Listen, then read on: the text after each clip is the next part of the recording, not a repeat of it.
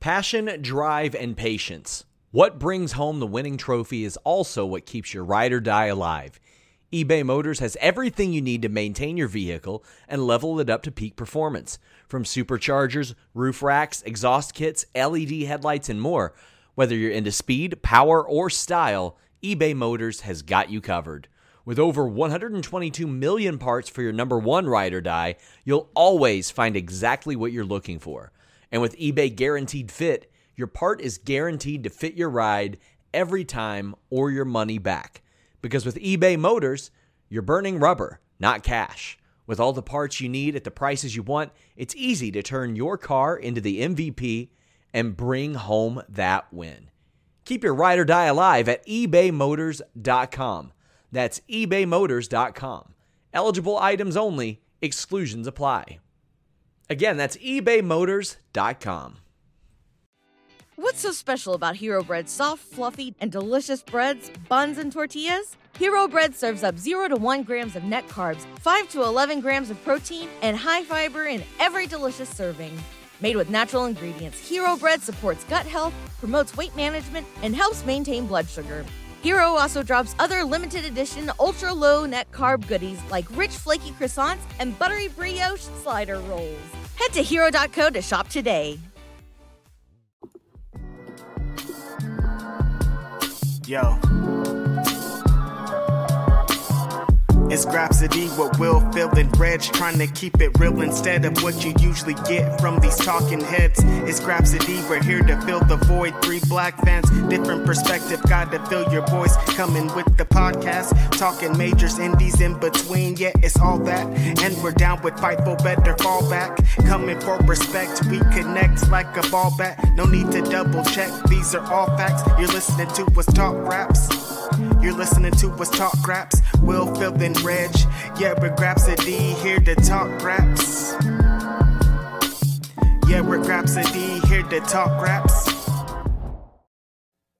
It is Saturday, October 15th, 2022, and this, my friends, is Grapsody. Welcome to another edition of Grapsody here on your Saturday. I'm Will Washington alongside Philip Lindsay.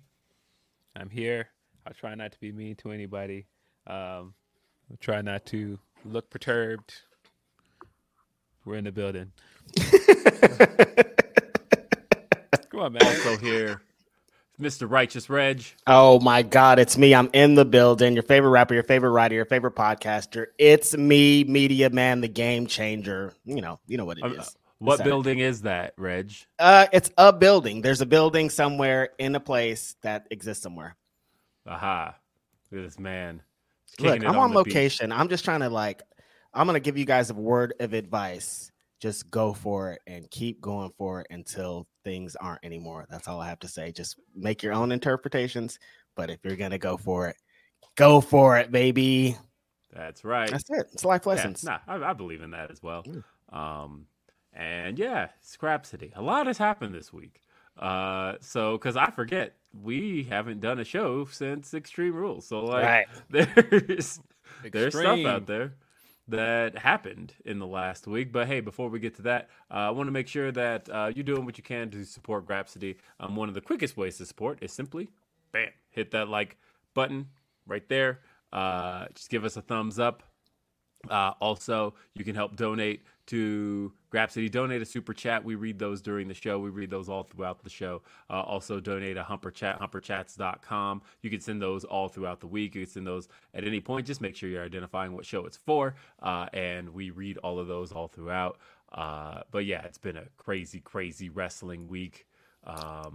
Every time. Never fails. Have we had one where we're just like, that was a boring week? Nah, it's been a while.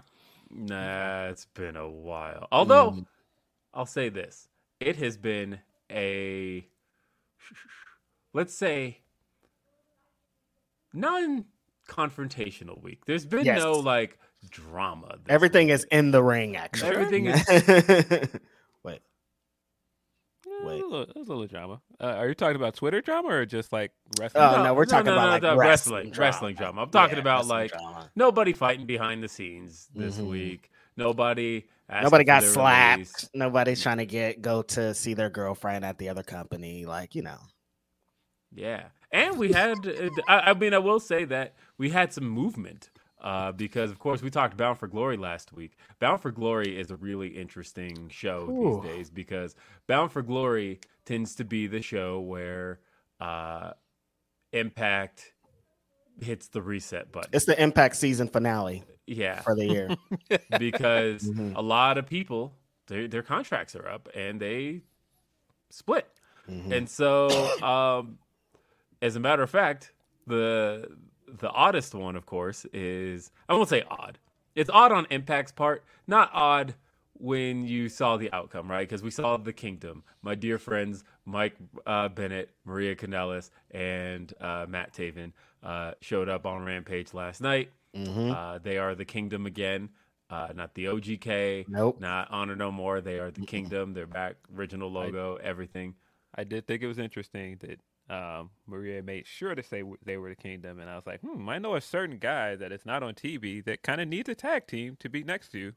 I know. I thought about that. I was thinking, well, they started that story with Cole and the Undisputed Elite, and now he doesn't have those two. They made sure to show that photo with Cole in it too. They made sure to be like, "Hey, Adam Cole's a part of this too. Don't you guys forget." That was very interesting. So that is a thing that lines up. And so but I just watched Impact last night. I thought that they lost the tag titles on this week's show. They don't lose them till next week. Impact is classic. So they are this. I don't know if it's Impact's fault because it happens so often that it feels like it's their fault. Like they know, like because they could have just took them off them at the pay-per-view. Why do you guys have them on them after this pay-per-view when we know that's the season finale?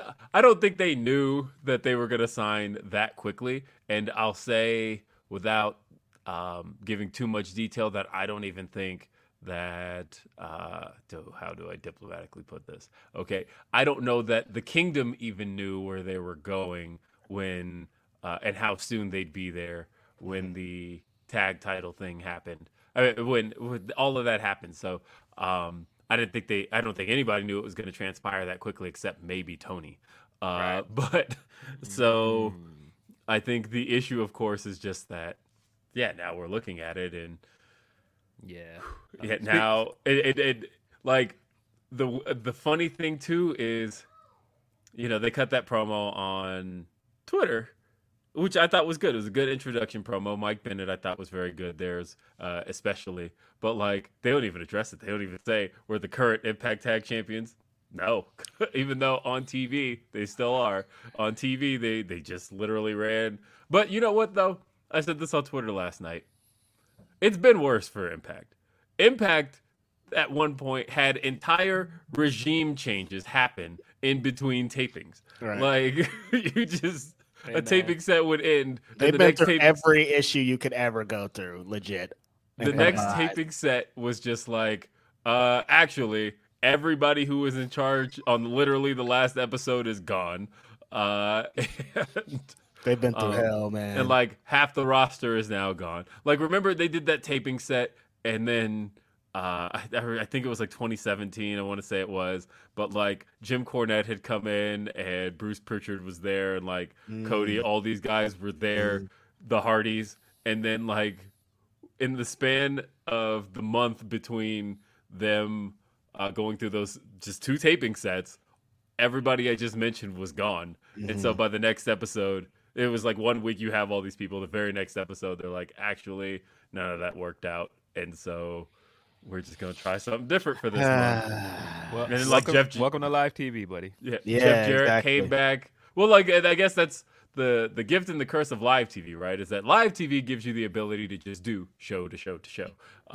And, it's like if something changes 1 week, it's changed for that week. But on the other hand, maybe you'd want to have some people around for, a month that you only actually had for a day. Right. And so taping gives you 4 shows with that person rather than 1.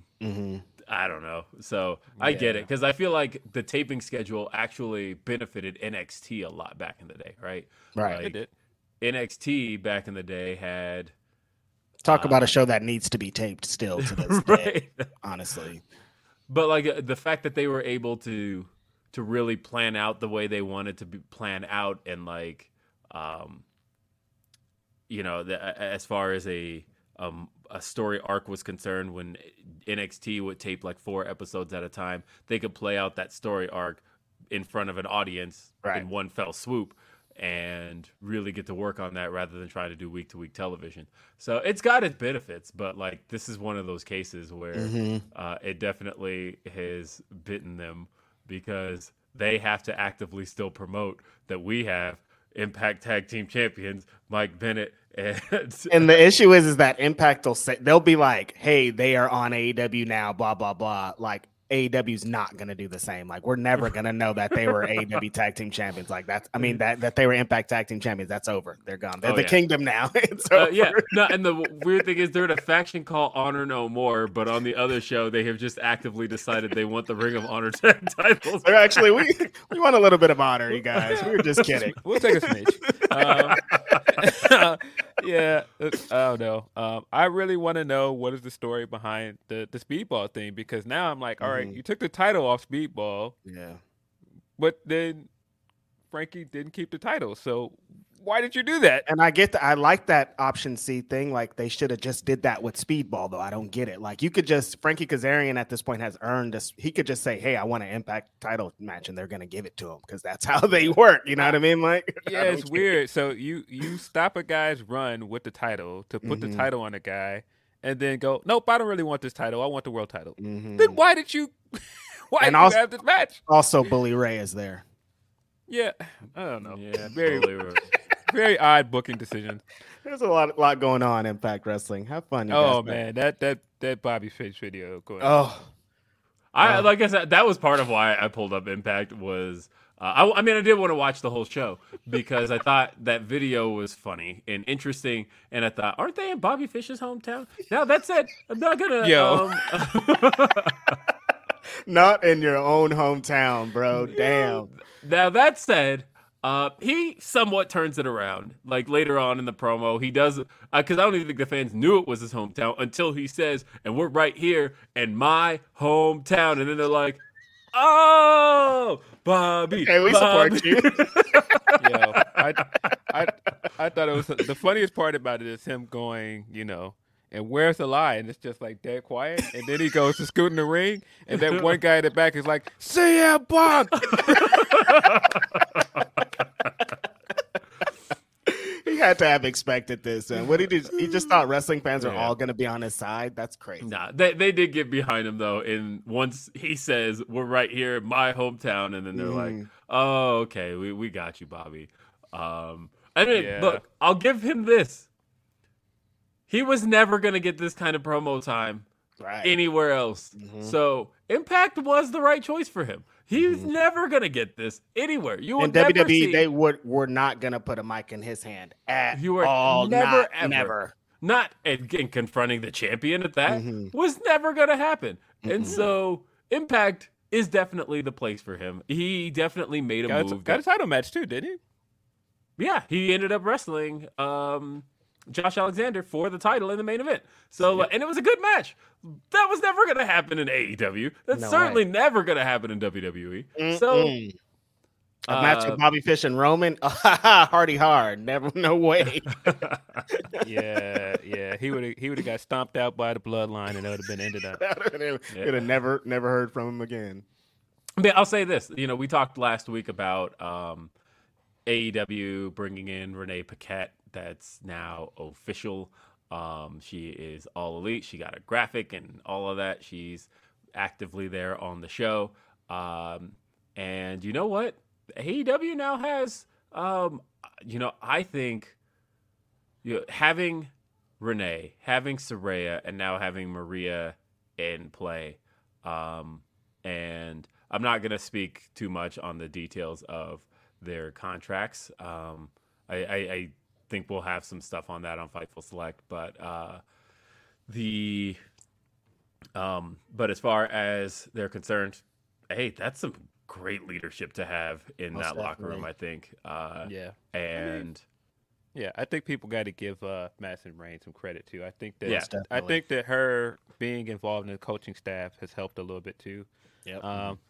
I do think that there's been improvements to the women's stuff for the last few weeks. I'm not sure. I don't want to put all the credit in anybody's laps, but it does look like they are moving forward, which is good. The matches have all been bangers too for like the last 5 weeks, maybe. So yeah, they're going in the right direction. I mean, angles and interviews and things still need improvement, but we're just getting started. And I don't know if you guys heard Saraya on Talk Is Jericho, but she talked a lot about that promo.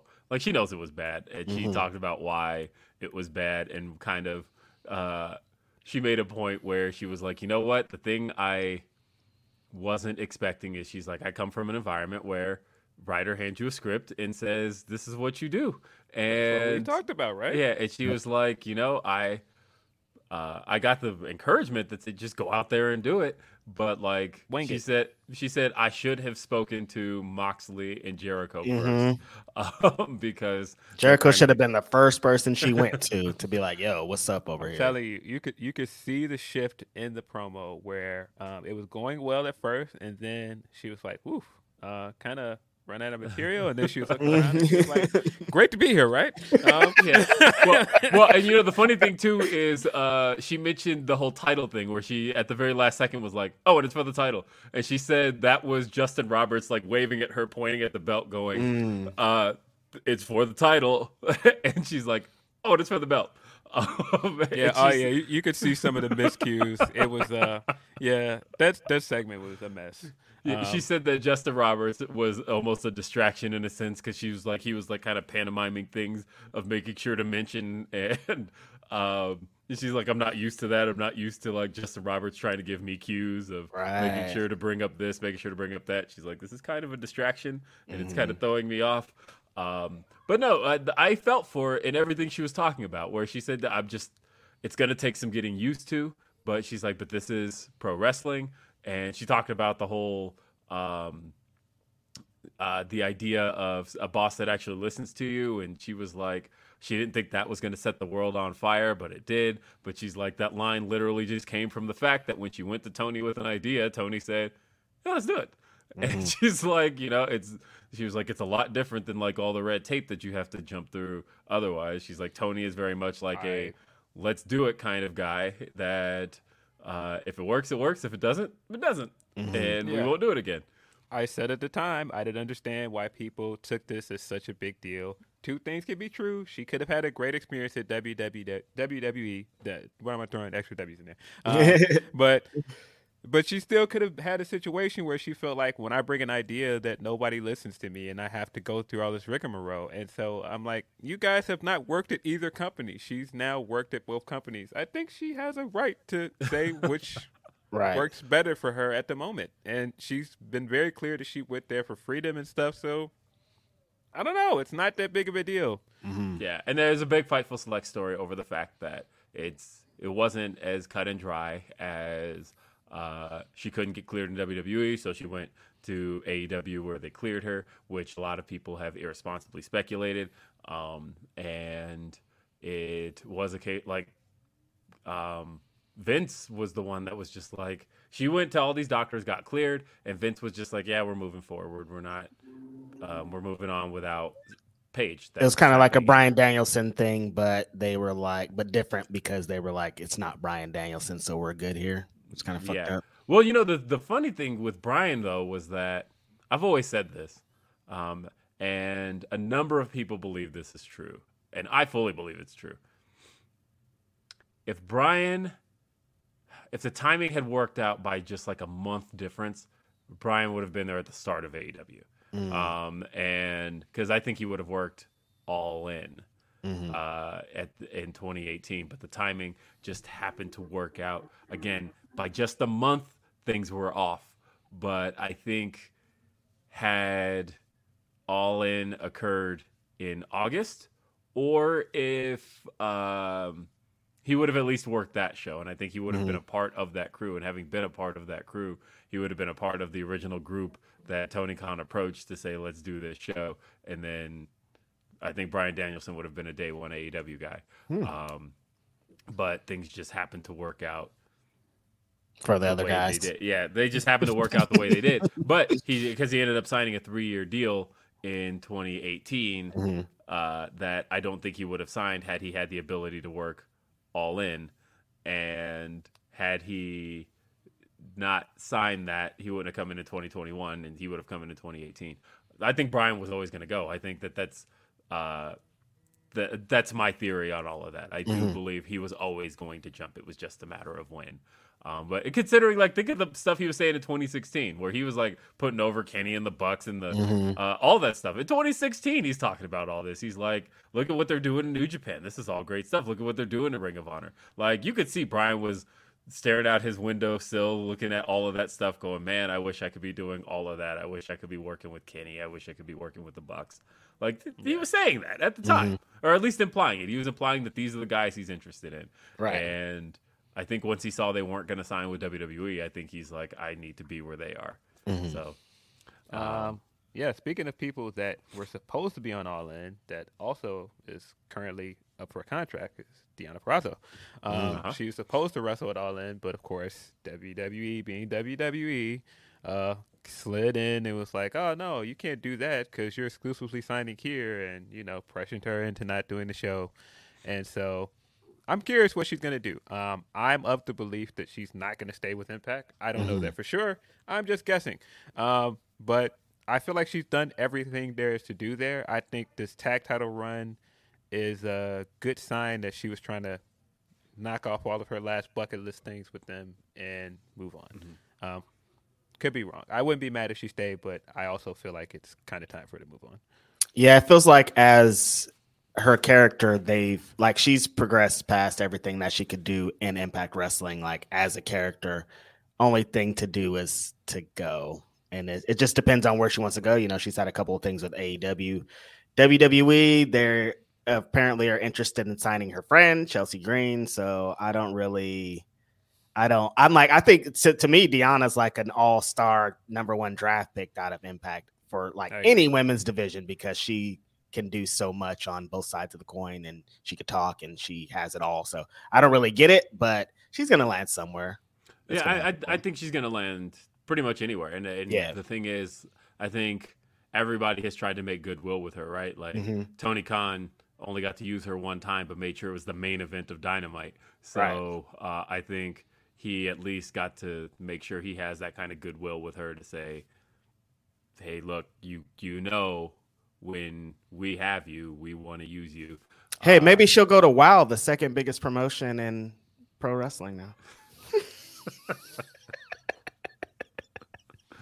I'll say WOW is doing WOW is doing decently, right? Like, that was obviously a boneheaded statement to make, but and mainly because you're setting WOW up for cracks like that, right? Right. But yeah, WOW is doing well. They pulled 250,000, which is pretty nuts. They've averaged about 250,000 viewers. Now, granted, they do have a ton more exposure than really anybody, right? They are in syndication on network television. They have it's like the Lakers have their own wrestling promotion, pretty much. That's what WOW is. Yeah, they have their a ton of exposure, or a ton of reach, and it's worked. They do have the third most viewership on wrestling television between promotions, and that's kind of insane. So good for them, and good for WOW. Can you find it though? That's the question. I don't know at all. Where did they show it at? It's on CW affiliates, right? Okay. I'm pretty sure that's the case. That's what's up. I think they might have a little bit of deal with the company that's on Tubi, like the Pro Wrestling Channel on Tubi, maybe. Because I know they've done a couple of marathon events on there where they have wrestlers tweet about it and stuff. So maybe they're putting episodes on there too. But 250,000 viewers for WOW is amazing in today's climate. I'm blown away, honestly. I want to read a couple of these super chats. before they lose their relevancy, because we've got is that Grandiatos 22 says first time super chat. So glad to hang out with you guys on my BD. Oh well, happy BD. Oh, let's go. Happy birthday. Yes. Non-wrestling question: which is your favorite Power Rangers season? Mine's Lost Galaxy. I'm a Dino Thunder guy, but I like Lost Galaxy, and I like In Space. Those are my go-to, or Dino Thunder and In Space. What about you, Philip Lindsay? Space is probably the best season. I also am a big fan of Time Force. Righteous Reg, just like I watched Mighty Morphin, and then that was it. Yeah, when that week when Tommy was terrorizing the world, that's it. Whatever that is, that's what I'm. That was Mighty Morphin. And that's it. Just one season. That's it. I was out after that. That was a week, by the way. Those 5 episodes, those Green with Evil episodes, started on Monday, and you didn't get the conclusion till Saturday. It was like a school full of people, all had their own All My Children, because we were out there gossiping like some housewives about what happened yesterday on it. That was you had to get home in time television. That wasn't the days of like TiVo and like being able to binge watch. You had to be home. We're about to run home to watch Power Rangers right now. You guys get your shit. I will say that I have I'd say the season I've watched the most is Zeo, and part of the reason I've watched Zeo the most is because you ever watch wrestling moments, you ever rewatch them to get the feeling that you got from that moment again. Definitely. When it's a big feel good moment. I will tell you my most feel good moment in Power Rangers ever, and again, this is before the days of I was 10 anyway, so I wouldn't have been knowing the rumors. I had no idea what was going on. But when Jason returned in Power Rangers Zeo, look, Jason had been gone, 2 seasons at that point. Thought he was never coming back. Didn't even think about it. The whole mystery of who's the Gold Ranger going to be, and they kept throwing us the red herrings. They're like, oh, it's Billy, easily. It's Billy, right? And then Billy can't get the power, so they're like, who could it be? And they gave us the red herring of introducing Tommy's brother, and we're like, oh, it's Tommy's brother. I remember we were all speculating in class. We're like, it's Tommy's brother. We know that's who it's going to be. Jason David Frank was not happy about that, bro. He was not happy that his brother got passed over. And then you're watching it, and they have this guy in a bandana and sunglasses, and you're like, that's Tommy's brother, right? Like, Tommy wears a bandana and sunglasses. Why wouldn't his brother be wearing it? And then when they're like, hey, here's the new Gold Ranger. We get goosebumps just saying it out loud. But when they're like, here's the new Gold Ranger, and he takes off the sunglasses, and I was like, it's Jason! Look, that is a mark out moment for me. Beautiful. I go back and watch it every once in a while just to get that feeling again I got when I was in the 3rd grade. Maybe it was the 4th grade. And Jason showed up, and it's like when Jericho sucks now, but in '99 when his name flashed across the thing, like that's I still get goosebumps watching that. Yeah. You think that's a bigger feel good moment than Tommy floating down from the sky as Power Ranger Jesus and taking the helmet off? Man. That was cool. Well, because remember how they did that? Because they did them 2 different ways. Because like Tommy returning as the White Ranger he had the float down moment, and then he takes off the helmet, and then Kimberly faints, and they go to commercial, and we don't see who's behind the helmet. So you spent like 3 minutes at commercial break like, okay, that's got to be Tommy, right? Like, that was Tommy, because why would Kimberly faint? And then they come back from commercial, and then they show his face, and you're like, yes, it was Tommy, right? But like Jason, they gave you 3 minutes to feel it, because they were like, here's the new Gold Ranger. He takes off the glasses, it's Jason, and then they went to commercial. And so I spent 3 minutes just running around the living room screaming like, what? Jason's back. That don't even make sense. What's happening here? Why is Jason back? And I spent 3 whole minutes at commercial break. Like, you can't even get that feel. If you go find that episode right now, and it's up, it's for free, by the way, because every episode of Power Rangers Zeo is on the official Power Rangers YouTube account. Yeah. But if you watch it now, you don't get the commercial break, so you don't have that 3 minutes to soak in. What the hell? My favorite Power Ranger who disappeared 2 seasons ago, inexplicably just left, is suddenly back? Yeah, maybe I'm just different also because Jason was never my favorite Power Ranger, so I don't feel the same way on that one. There you go. And yeah, no, Kyle, there's definitely beef between Tommy and if you've ever seen Jason David Frank talk publicly about it, yeah, he be getting them shots off. Well, you know what's funny too was Jason, like, when you listen to Austin St. John talk about it, he didn't even like know that was supposed to happen. Again, like Power Rangers was written so much like wrestling in kind of a week-to-week form, where they were just like, because they were filming the Turbo movie at the same time, which Jason was also in, and that was supposed to be Jason's comeback. But they were like, we still got like 20 episodes of Zeo left to film.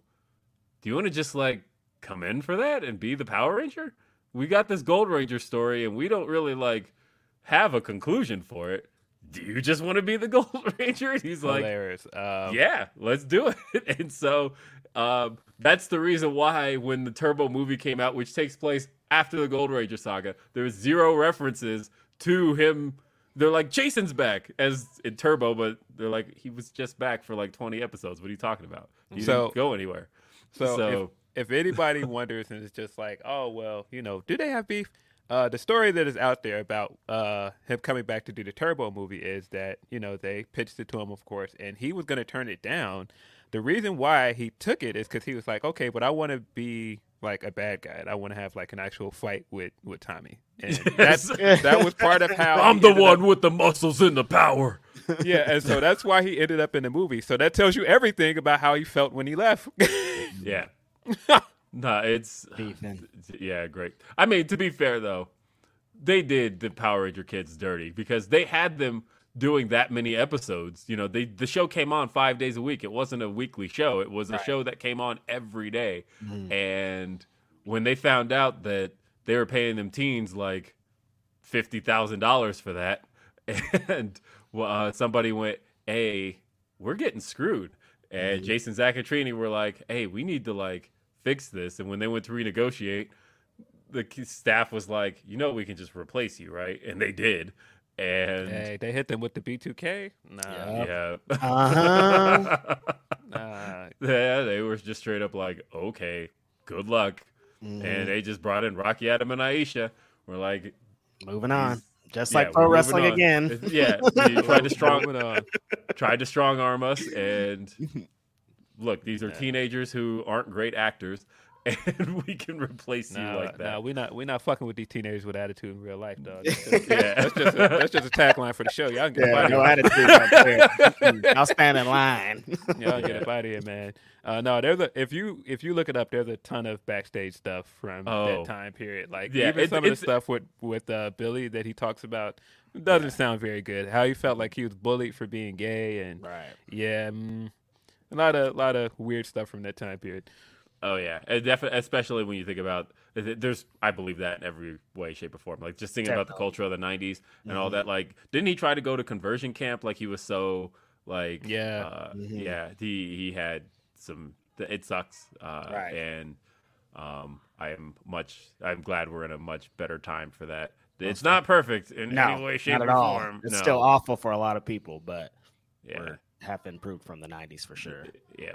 Deontay says, Ask Grabs made my week. Hope my job today is quieter than a Bobby Fish reaction, and I hope my weekend is lit like the best Max Caster in AEW reps. Love y'all. Stardom, Goddess, Tag League, go Tom. Deontay changed his picture. We don't know who you are anymore. Ebony says, yo, I never catch y'all live since I'm stationed in Guam and it's 2 a.m. Wow. Here. Hey, well, thank you for catching us live this time. 2 a.m. 2:48 now. What's up, fellas? Just want to say I love and appreciate what you guys do. Phil, I'm from Chicago, too. Hey, all the way out in Guam. Come on, Let's go, baby. We super lit. Appreciate you. Yeah, we really appreciate you. The demo, baby. Have we ever told them about the demo? No, we're not going to talk about the demo out here. I mean, we're going to talk about the demo. Let's talk about it. No. Talk about it. You don't want to talk about it? You don't want to talk about it? No, that's, I'll tell you what, Rick, that is for Ask Grapsody. We're the lead demo. We're the lead demo, man. We out here. This guy's trying to be the demo guy. What's going on? I'm saying. Orion Ben says, now AEW got Maria, Saraya, Madison, women planning. Yep. Again, I think that's going to really also help morale and vision. And I think there's a whole, I don't know. Maria, we talked with her here on Grapsody, and I feel like, now granted, been friends with Maria for 12 years. So I I recognize this is one of those CM Punk points where he says, "Who fancies himself a reporter?" Well, shouldn't you disclose who you're friends with? Yeah, okay, so I'll disclose. Like, it's been fully disclosed that I've known Maria a long time, that I do talk to her often, and that she's somebody who, look, you know how we always say that we always big up our people. We always big up our friends, all of that stuff. She's one of my friends. She's somebody who I don't accept slander of. She is somebody whose visions I do believe in, and she's somebody who I'll support. And AEW is very lucky to have her for that women's division. She's going to be a tremendous help to just kind of, because we talked to her and she gave up the vision, and like that's what they need, what she's going to present to them. So yeah, we're super excited to have her. She's somebody that just even to have around, even as just like a just to be able to talk to about. She's been in the game, bro, almost 20 years. Like, yeah, in the game. Around. She's been doing it a long time, right? She's been, as she tweeted, she initially tweeted she was the only until she was corrected that, Brandy did it too. But that she is one of 2 women who have been in New Japan, Ring of Honor, AEW, WWE, and Impact. But Big Brand was first. Ooh, look at Brand. Big Brand was CBO in it too, man. Come on. Yeah. Let's go. The CBO on Flex. I'll never forgive her for changing her theme to that. I don't know what that was about. We're just gonna act like that never happened. Still love you, Brandy, but that group chat reaction after that theme came out. Oh my god. That was not it, man. Yeah, but like you know, she's been around. Maria has been doing it a long time, and she's been doing great stuff. And so, just to have her vision elsewhere, and even if she's not in a creative position, and I don't believe she's going to be, but I think just having her around and just again. You know, the thing about wrestling is just having people backstage. You know, Bryan Danielson's not in any official capacity a coach or a trainer or anything along those lines, but he is somebody that everybody relies on for advice. He is somebody that everybody goes to for helping make better. Now Moxley is in that position officially, but people have been using him since the start of AEW as well. And again, Chris Jericho's been in mentorship roles and things like that. So just having her around and having her is going to be a good thing. And then same with Renee. Renee knows how to produce segments. Renee knows how to produce a lot of stuff. Yeah. And I think just having her around is going to be good.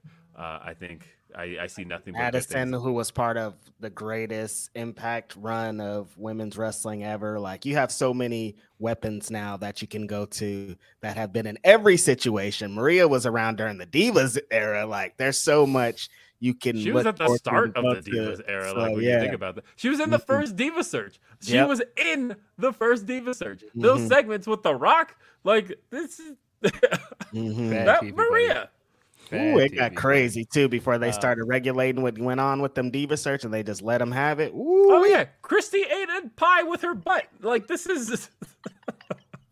Yo, that is one of the things that I think about sometimes when people dump on AEW's women's division. I'm like, I don't think their women's division hasn't had moments that were nearly as embarrassing as WWE's, but that has been glossed over because WWE got it together around 2016, and it's been much better. But no, I think when you look at some of the stuff before that, I mean, even if you look at some of the stuff after that, like when somebody put that clip of Sasha and Enzo doing a "How you doing" back and forth, I'm like, yo.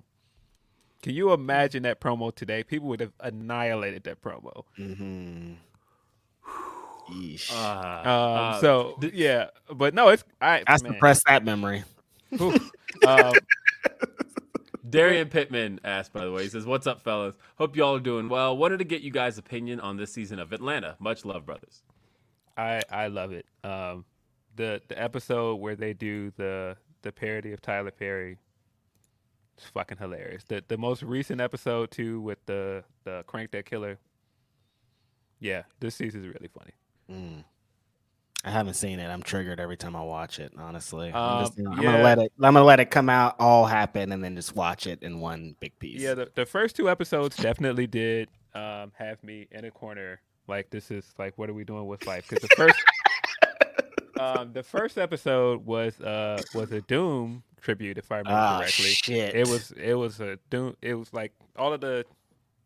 I mean, like they had Earl on there writing what was like the Doom-esque characters stuff, and I know Earl is a Doom fan. Yep. Oh man.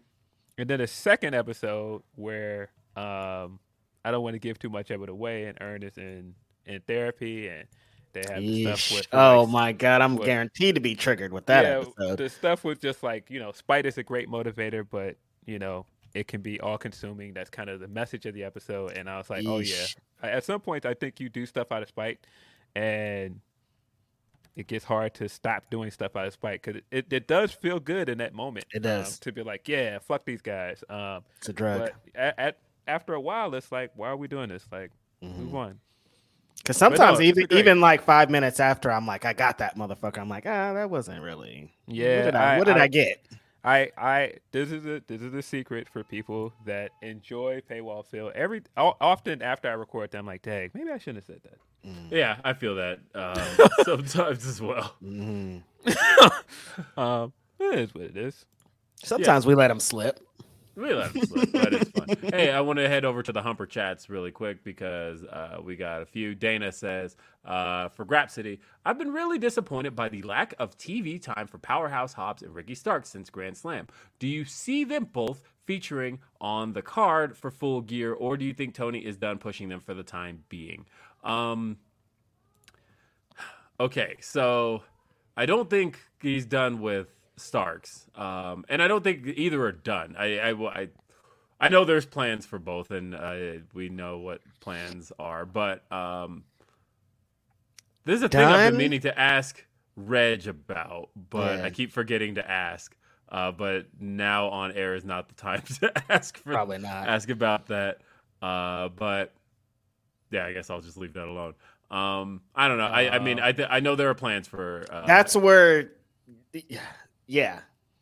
I mean, I think it was very telling that they made sure to keep Powerhouse's momentum going.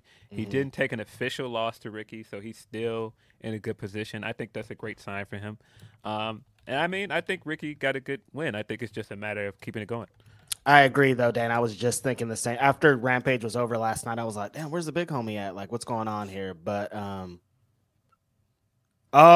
haven't. I have to. Yeah. Yeah, that's what I've been meaning to ask. Yeah, got you. I haven't gotten confirmation on that, but he might have. Yeah. So. Okay, so that's the that's thing. A thing. Okay. That's a thing. That's a thing. Okay. Yeah. Right. I'm sorry.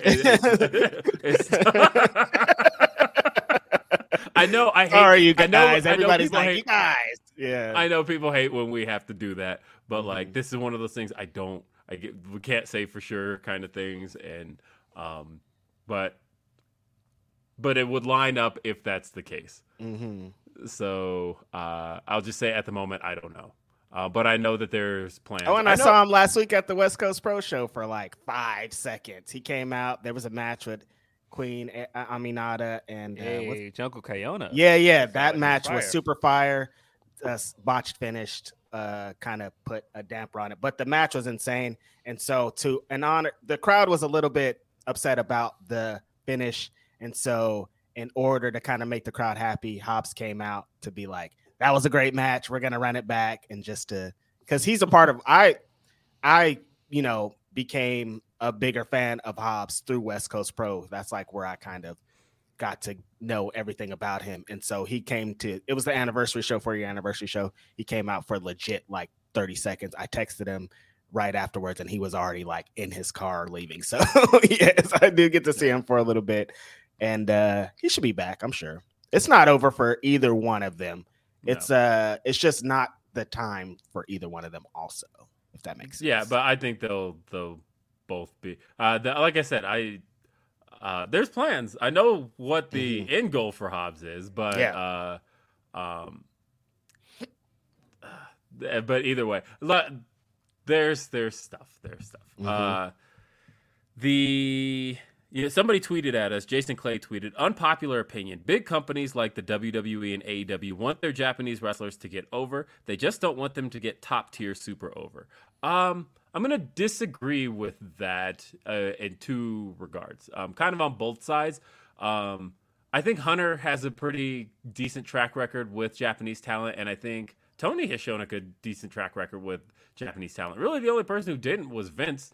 And the reason I truly think so is that I think a lot of those like guys who grew up in like post World War II America just have this weird view of Japanese people where they. And I you could almost see it in the like you hear it in like JR's commentary, right? You hear it when Jim Cornette has to ever talk about a Japanese wrestler. I feel like Vince almost introduced Kenzo Suzuki with the Hirohito gimmick. That was exactly the original plan for him, where the original plan was to bring him in as a Imperial World War II gimmick in WWE television. And so I say all that to say that like Vince definitely had a view of a Japanese talent can never be a top tier guy in America. Can never happen. Jim Cornette has outright said that. He said that no Japanese person will ever be the top star of a company. It's just not going to happen. He has said that. And you can see it from that generation of Booker. And that's part of why a lot of us have been saying for years, you just have to get those people out of the fucking business. You have to get these people out simply because they have archaic views that as long as they continue to have them, it's going to play a role in creating a diverse pro wrestling environment. Right. That you have to have younger views in there. You have to have people of color in there. That's the only way that any of this stuff is ever going to change. So I do think Hunter's track record was better, though. I think I knew a guy, true story, back when I was still with Fanoff Media. This show is sponsored by BetterHelp. If you had an extra hour in your day, what is the first thing that you would do? Read a book, take a nap, play some video games, do something for a friend, volunteer. A lot of us spend our lives wishing that we had more time, but the question is, time for what? And if it was unlimited, how would you go about using it? The best way to squeeze that special thing into your schedule is to know what's important for you and to make it a priority. And therapy can help you find what matters to you so you can do more of it. Therapy is so valuable. It's gotten me through some tough times, really helped me reflect on things that are important, specifically with BetterHelp. If you're thinking about starting therapy, give BetterHelp a try. It's entirely online, designed to be the convenient, flexible, and suited to your schedule. This is so beneficial when you've got that crammed schedule and you can't even imagine finding that extra hour. You can do it all from home. Fill out a brief questionnaire, get matched with a licensed therapist, and switch therapists at any time for no additional charge. Learn to make time for what makes you happy with BetterHelp. Visit BetterHelp.com/Fightful today to get 10% off your first month. That's BetterHelp, HELP.com/Fightful. It's so flexible and it can help you find that social sweet spot with BetterHelp. That's BetterHelp.com/Fightful. Everybody in your crew identifies as either Big Mac Burger, McNuggets, or McCrispy Sandwich. But you're the Filet-O-Fish Sandwich all day. That crispy fish, that savory tartar sauce, that melty cheese, that pillowy bun. Yeah, you get it. Every time. And if you love the Filet-O-Fish, right now you can catch two of the classics you love for just $6. Limited time only. Price and participation may vary. Cannot be combined with any other offer. Single item at regular price. Ba-da-ba-ba-ba. We had a show called Hideous Energy. And one of the hosts of Hideous Energy, this guy named David Hopkins, DC Hopkins. He actually is a world-renowned comic book letterer now. Does great shit. He's very good at what he does. He is lettered for Marvel. He has taught me a lot of lessons about lettering, such as, did you know, and maybe you did know this, I didn't know, that if you use the letter I when comic book lettering, it should only have bars at the top and bottom when it's by itself. Didn't know that at all. So if you're referring to yourself, it should have bars. But if it's in the middle of a word, it should just be a straight line. Would never have known that. Yeah, it's a confusion thing. They don't want it to be confused with an L. Yeah, and he has taught me a lot about that kind of stuff. But anyway, David Hopkins didn't watch wrestling at all, but he had been surrounded by wrestling-adjacent people. Do you know what got him into wrestling? Shinsuke Nakamura in NXT. That run, the first time he saw Shinsuke Nakamura, he was like that guy is for me. That guy is doing all this cool shit, and cool. I want to see more of him doing these kinds of things. I think I might watch this, and that's what got him in. And so, like, I feel like Hunter did right by Shinsuke, and then Vince didn't. Hunter did right by Asuka, and then Vince didn't. Yeah. I think that when AEW initially launched, you could kind of see from day one that the woman they were going to get behind was Hikaru Shida. That they put her on the sides of the trucks, the original production trucks. It was Shida and Nyla Rose, right? That they set her in motion from the time she moved to the States, which was late October 2019. That match she had with Shanna on, I want to say it was the October 30th, 2019 Dynamite, Charleston, West Virginia. That night she had that match, that was the first match she had as an American resident, and they set her in motion to become the women's champion. They knew from that moment on she was going to be champion. It was just a matter of when. And they gave her the longest reign. She was champ for a year. And they pushed the biggest Japanese star in the world, Kenny Omega, to be the AEW World Champion. It took me a second to even think about where you were going with that. Wow. But no, I think as far as both companies are concerned, like, I don't see necessarily anybody right now on the male side of the AEW side of things that like, I think Takeshita can get there. Tozawa still is in a ninja suit. Let's not forget that. Is he though? Like, they haven't done those segments. He hasn't in a really long been time. on TV in a while. I mean, it's been like in the last month, maybe. Yeah, I haven't really seen him since the whole wedding demo with the 24/7 title. So on main event, they don't put him on regular TV. I don't watch main event. Yeah. So I don't know about that. I'm willing to give Hunter a little bit more of benefit of the doubt with it. Like, I was never willing to give Vince, because he showed me he had Kenzo Suzuki again, just as the worst example of them. And speaking of this, have we ever talked about how Kushida has this hand, foot, and mouth disease? Yeah, that's rough. Yeah, like, he's out of action right now. That's kind of crazy, man. I mean, Kushida's another one where it seemed clear that Triple H really liked him, and he made a big deal about bringing him in. Mm-hmm. And then Vince was just like, nah. Mm-hmm. And we got stuck with Jacket Time or whatever the fuck that was supposed to be. Jacket Time.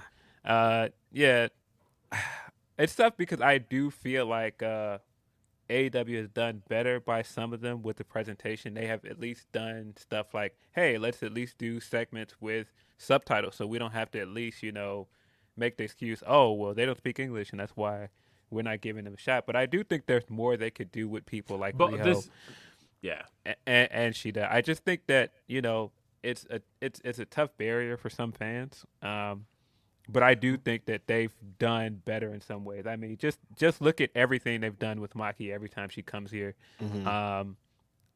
Is it perfect? No. But I think it's a step forward in some ways.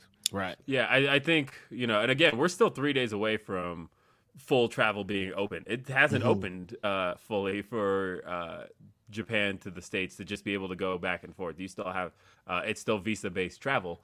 And I think we're getting closer. And so I would love to see what it's like when we can get back to where we were starting to get end of 2019, beginning of 2020. Right. But either way, I think that I think one of the more helpful things is just having more people of color in positions to be able to overlook those things, but definitely no more old white men. That is like it's not working for us. I mean, I think we're gonna see more Joshi stuff. I think because we're gonna see Stardom women at the New Japan show in New York on the 28th. I think that's the day. 28th. And Willow Nightingale, by the way, working Tokyo Joshi Pro. Yes. Yeah. Let's go, Willow. And we've got the IWGP title coming soon, and that's going to be defended in the U.S. So, hopefully that is a good sign for things to come for Joshi women in the U.S. Yes. Let's see. We got another Humper chat. This one's from Jennifer. Says, weekly love and little extra since I missed last week. Thank you, Jennifer. We always appreciate you. Yes, hope thanks, everyone is Jennifer. feeling good and Will is over his cold. I'm going to talk about that here in just a little bit. Much love, y'all. A little bit over it, but the rest of my house is like hacking up. So, yes, I just happen to be the first. Van Twinblade says, missed last week. Another one who missed last week because I had family in town. So here's every match announced for Glory Pro. Yes. Yeah, let's go, Van Twinblade. It says The Relentless on October 30th. Laney Luck versus Shaza McKenzie. Ethan Price versus Jake Something. Karam and Rohit versus Wasteland War Party. Suede versus Tootie. And one more. We have, where is it? Camaro Jackson. Oh, here we are. Cool. Camaro Jackson takes on Mike Outlaw, Kenny Alfonso, and Xavier Walker in a 4-way match. Grindhouse versus Team Bussy. And Blair Onyx versus Heather Reckless. Get ready, folks, because this shit's gonna be spoopy. That's a hot show. A lot of great black talent on there. Mike Outlaw, Camaro Jackson, Kenny Alfonso, Xavier Walker. Definitely check out Glory Pro if you haven't. Van Twinblade has been along for our Grapsody ride the whole time, telling you guys you should. And if you haven't yet, do it. Yes. Shout out to Van Twinblade. D-Lo. Man, D-Lo says, Humper chatting to say, I've been in a hardcore babyface Motown Smokey Robinson kick. Love y'all. Also, the Dillinger and Wyatt promo was emotional, especially watching it drunk at a friend's wedding. Did they have it on at the wedding? Wow. Did they have it on at the wedding, or were you just like Hell of on a your phone, sentence, just like just chilling, watching wrestling at the wedding? Which is fine. You can do that. I was just curious. Yeah, man, because I was confused at first. I was like, wait, Spears is getting this pin, huh? And then afterwards, when I saw his promo, I was like, oh, that's really nice. Like, if you guys haven't seen it, go out of your way to go see it. It's only 4 minutes. And, he talks about why he was away. His mother recently passed. I think he said 2 months ago. Damn. And he said that she was sick going into it. Like, the way he talked about it was, it wasn't just like a quick sudden passing. He said, we got to be with her through the end, and that's why he's been gone so long. And he also addressed, the thing that I feel like it was reported, but kind of went wayside, that Cassie. So I was trying to remember. I was like, be respectful, don't say Peyton. But Cassie's pregnant, and so be a daddy. Also, so I feel like that was reported. It was reported, but I just felt like the story just kind of like came and went, passed by some people. I still, like, it got a pop when he said it. When he was like, I'm going to be a father, and everybody was like, yeah. And then I saw in the comments, they're like, oh, congratulations. Didn't even know. I feel like that story just kind of came and went. And some people, that story, they won't look out for that. You know what I mean? So. And I know some people were worrying why he came back as a babyface, why he was doing the 10 gimmick again. So I think it made sense with everything he said in his promo, and it was nice to see him get that moment in his hometown. He said he was going to do the 10 gimmick again when he returned to babyface. He said that he even talked with Preston Vance about how he said, enjoy it for now, but when I come back, and he told him like 2 years ago, he said, but I'm coming back for my 10 gimmick. And it's almost perfect timing because I think Preston Vance is going to lose. He's about to be out of the 10 gimmick over there. Yeah, makes sense. Yeah. So. Yeah. And we got Stu back. That was dope. Yeah, that was cool. That was cool too. I don't know if it's permanent. but he definitely at least. Think it is. But, I don't think so either. But a nice little nudge, It was a nice moment. Out here. Yeah. Eloquent, speaking of which, says, peace, my guys, was at AEW Toronto. Crazy how over in the Acclaimed and Billy are. They got chance even outside the venue. And Swerve got a ton of heat. Great night. Got to meet SRS too. That's hard. Shout out to Eloquent. That looks, the homie Mike was out at the shows too, and he said it was pretty lit out there. They let Canada, they gave it up. Yeah. They gave it up. Acclaim's hot, man. Acclaim is super hot. Holy super shit. hot right now. Man. Good for them. And Tony P says, was listening to 36 Chambers before the show and curious about something. What is your favorite song from the album? Great question. Favorite song from the album. It's a really good album. It's a great album. It's one of the best ever. Oh, it's tough to pick. I mean, so here's the funny thing too, is because I was just listening to. Like, Cream is too easy of an answer, right? It is. Because obviously that's. But damn, it's Cream, man. That's one of the greatest hip hop songs of all the times. But also, Method Man features our famous and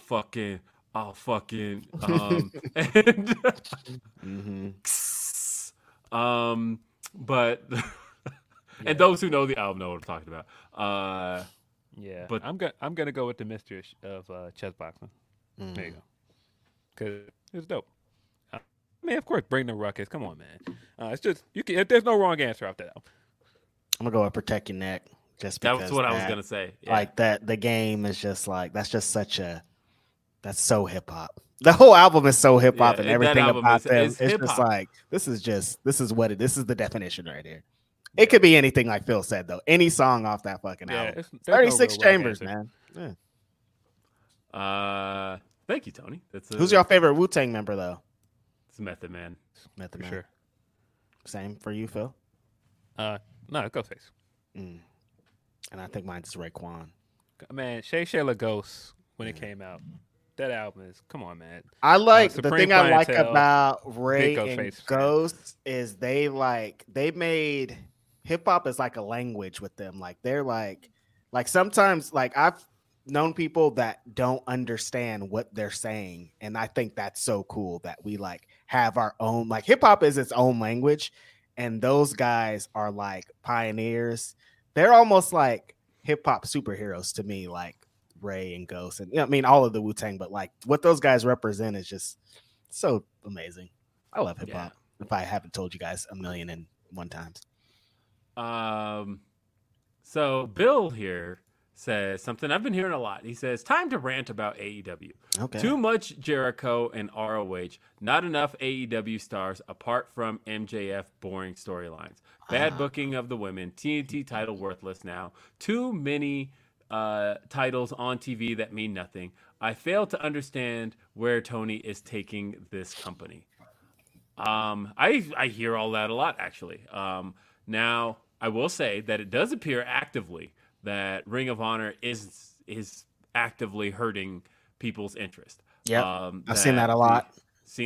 That there's and there's things you can point to where you can even put the stars of Chris Jericho and Bryan Danielson together, but when it's over the Ring of Honor title, it seems to lose interest. And I do think that that Ring of Honor does need to.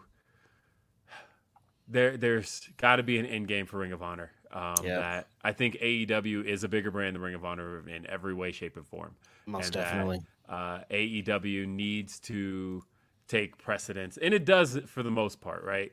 But there is concern that there are a lot of AEW fans who just want AEW and don't want Ring of Honor. I think that you are running into the issue of having a lot of like I said, I had concerns about this months ago when I said that there's a lot of redundancy in titles. That titles, you could have 1,000,000 titles as long as they represent something specific, right? But then when you start to have the redundancy in there, where you start to have we have these 6-man titles, but we also have these trios titles. Well, those represent the exact same thing. We have the Ring of Honor tag titles, but we also have the AEW tag titles. Those represent the same fucking thing.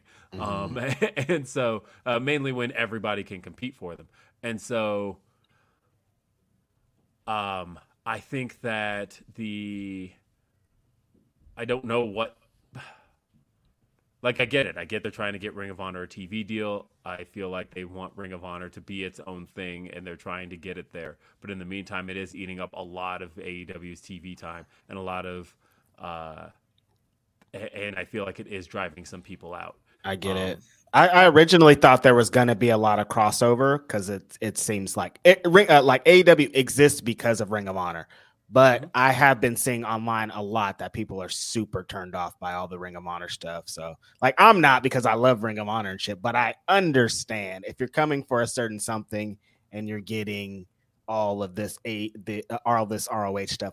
I understand. So I don't, as you know, I've complained about Chris Jericho and what they're doing with the Ring of Honor Championship anyway. So I want to know what the end game is. There has to be some kind of, I think that's what it is. Cause it's like the Ring of Honor Championship exists, but for what? Like, what is it leading to? What's happening? We don't know. There's not another ROH show announced. There's not a TV deal. There's nothing. It's just like these belts exist, which works for me. But again, the people in the live crowd, they don't. If you don't have an attachment to Ring of Honor and they haven't really got you to be attached for any reason, why would you want to see it? So, it's unfortunate. It's a tough situation because I think that I would love to see them move the Ring of Honor stuff to like a YouTube show, maybe an hour show every week. But the problem with that is the second you move it off TV, it feels like it loses importance. And I think that you'll have that crowd that'll be like, oh, well, they brought Ring of Honor just to put it on YouTube, even if it is just a step just to do that until they get the TV deal. So I get it. I get keeping it on TV to keep it relevant. But it does sometimes feel like it's a little too much of it. The only thing I will disagree with that I've seen people saying, and it was like, oh, well, if you have Jericho and Bryan, then that's not enough to get people interested in the titles. No, people weren't interested in that match because we've seen it 3 times over the last few months. They've gone back to that match too many times recently. We just saw it a couple weeks ago. Yeah, they just had it in a tournament. They just had it all out. No, they've gone back to that. I felt like the biggest issue was that they went back to that matchup too soon.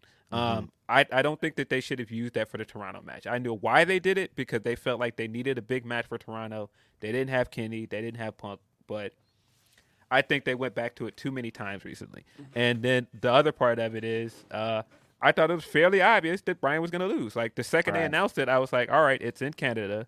Jericho's not losing in Canada. The other part of it is he's now pushing this. I'm going to beat every Ring of Honor champion. So it's like, all right, well, it's too soon for him to lose the title. And then it wasn't a main event. So I was like, no, he's losing. It's very clear he's losing. And so I feel like they just went back to this match too soon. And you're not supposed to use Bryan Danielson isn't supposed to be the lead up to Dalton Castle. No disrespect to Dalton Castle, but you're not supposed to beat Bryan Danielson and then like he's supposed to be the end goal. They were supposed to finish with him, finish the whole thing. They went back too soon. They went too soon, and then I have to go back to the conversation we had about this because, I was told, the payoff to this would be Bryan going to beat him. And, hey, Bryan still could beat him, but I just think the way that they've done this hasn't really done them any favors. I don't really care for the way that they've booked the Ring of Honor world title. Me neither. I think that they've booked the pure title pretty well. I think that when Mercedes wasn't injured, they booked that title pretty well. The stuff between the Briscoes and FDR was good enough for the Ring of Honor tag titles to feel relevant. But I just don't enjoy what they've been doing with the world title. The issue is I don't know what to do with it though. I think they did what they should have did, and just like you were saying, if it was on a YouTube show, people are gonna be like, it's a YouTube show, so we don't care. Like I think they're doing what they should be doing. They should be showcasing it on the TV shows. They should be trying to get people to care about it, but it's just not working. So, I mean, I guess I'll be the lone man here and say that I enjoy Chris Jericho a lot actually. I have actually. In 2022, and the cool thing about Jericho antics is that man has me blocked on Twitter, so I don't have to see nothing he ever does because I don't know. Blocked by Jericho, baby. Sorry, I'm fully blocked. But I will say, as a performer, I feel like a lot of people raise their eyebrows every time somebody says Chris Jericho is having a career year in 2022. But he is. He's having a career year in 2022. Oh yeah, no, he's definitely working. I've enjoyed Chris Jericho kind of more than I've enjoyed Chris Jericho. I enjoyed him a lot in 2019. I feel like he got played out very quickly in 2020 and 2021. But this year, I'm sorry, he's actually very good. And I have to be able to put political stuff aside when it comes to pro wrestling, mainly because if not, there wouldn't be any pro wrestling. Look at the entire fucking industry. I would not be able to do anything ever if my politics decided my pro wrestling. I couldn't, right? Because it's everywhere. There's no place I can turn where I wouldn't run into it. So everybody made their little donations. All you have to do is pull them up.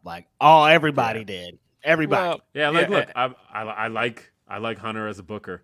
I know how Hunter votes. But like, I don't care. I mean, it's not that I don't care. It's that I can't let the two go hand in hand. Like, I can't be like, hey, you know, I love The Dark Knight as a movie, but also, and Commissioner Gordon was probably one of the best parts of it, but also Gary Oldman is a big Trump supporter. Like, what am I supposed to do with that? I mean, I can't. I mean, that's part of still trying to enjoy Harry Potter movies at the moment. It's like, he's awful. Which, by the way, man, rest in peace to Hagrid, man. One of the best characters in the movie. One of the most perfectly cast characters in the movie as well. Rest in peace. But, no, I hear you. I do think that Jericho's having a great year. But I just still don't think he needed that title. And I don't see anything he's done with that title so far that I feel like, all right, well, this is making the title more important. I just don't see it. And I get what they're doing. I get highlighting other Ring of Honor guys. I like it. And, hey, we might get to the end goal of this a few months from now, and I'm like, hey, this worked out. But I just think for now, I just think it's been too much kind of hot potatoing with the Ring of Honor world title. I mean, I will say that Jericho is, when it's all said and done, I think it is going to be looked back on well, because he is bringing attention to guys that he wouldn't have otherwise. I know multiple people who said to me they had never seen a Bandito match before that Jericho match. Which is crazy. Now they could say that they've seen Bandito, right? And it's not that crazy, right? Because Bandito it is if you're an AEW fan. Did you watch All In? No, well, that's the thing. It's AEW's been, I mean, look at All In versus AEW. Like, AEW is much bigger than All In ever was. And so no, but I'm just saying that if you've been here from day one and you're a hardcore AEW fan, I can't see you not seeing a Bandito match. That's sure, but I know plenty of people who started watching AEW because of Punk, right? They came in 2021, and so they have no context on Bandito. Saw Bandito versus, I know, Punk did a lot of good. Man, I know. He brought some people in. It wasn't all heat. I know. No, Punk did. Punk brought fans. Like, he did. He totally did. Somebody sent me a tweet last night, and they were like, it was somebody trashing Punk because that's the new thing to do, and I was just like, I can't comment. I just no, Punk brought in fans. Punk did things, and I think people have like it's disingenuous to not acknowledge that. But I know people who only watch because of Punk, and so now that they're fans, it's like they don't know who Bandito was, but they're like, damn, he's dope. I want to see more of him, right? Where I feel like that's probably going to happen with Dalton Castle, where they've never seen him before, but now that they're in a place to get exposure to him, we'll get to see more of Dalton Castle. Are they not six-man tag title holders anymore? Because they didn't have the belts. They did have the belts on. They didn't have the belts last night. That's why I was asking. They did. They had it during the entrance. I specifically was staring at the belts. They had them. I don't remember. I was high. I don't think Dalton was holding his during the promo, but the other two were. That was they had him. Oh yeah, they're still the champs. Yeah, they're still the champs, and they had him. As I remember looking at them, thinking, God, I hate those belts. Like, I'm a big belt guy, obviously. I hate the design of those belts, and I remember looking at them last night, going, "Fuck, I hate those." So do you think we're gonna get final battle out of this? You think that's gonna happen? I think so. Yeah. But either way, where I was going with this was just, I think when it's all said and done, Jericho will have given exposure to a lot of former Ring of Honor champs. And hey, they brought in more now, right? Like, I know he's got like the least popular Ring of Honor title reign of all time, and some credit it with being the reign that like killed the company. But Matt Taven's there. Yeah, I mean, no, you've got mileage with this thing, and that's why again I knew he was gonna lose, because I'm like, you can still run this and milk this and have him put over other Ring of Honor guys. Like our problematic fave, Low Key. Like, nobody's gonna be mad at seeing Low Key on TV. I mean, some people are gonna be mad, but, man, Low Key. I don't think we'll see Low Key on TV. Yeah. It's a shame Adam Cole's a heel, right? Because that's another one you could bring in, and like that would. I mean, it depends. Like, obviously, there's a lot going on with Cole. Not having Kyle hurts too, because then you could do that match as well. Yeah, yeah.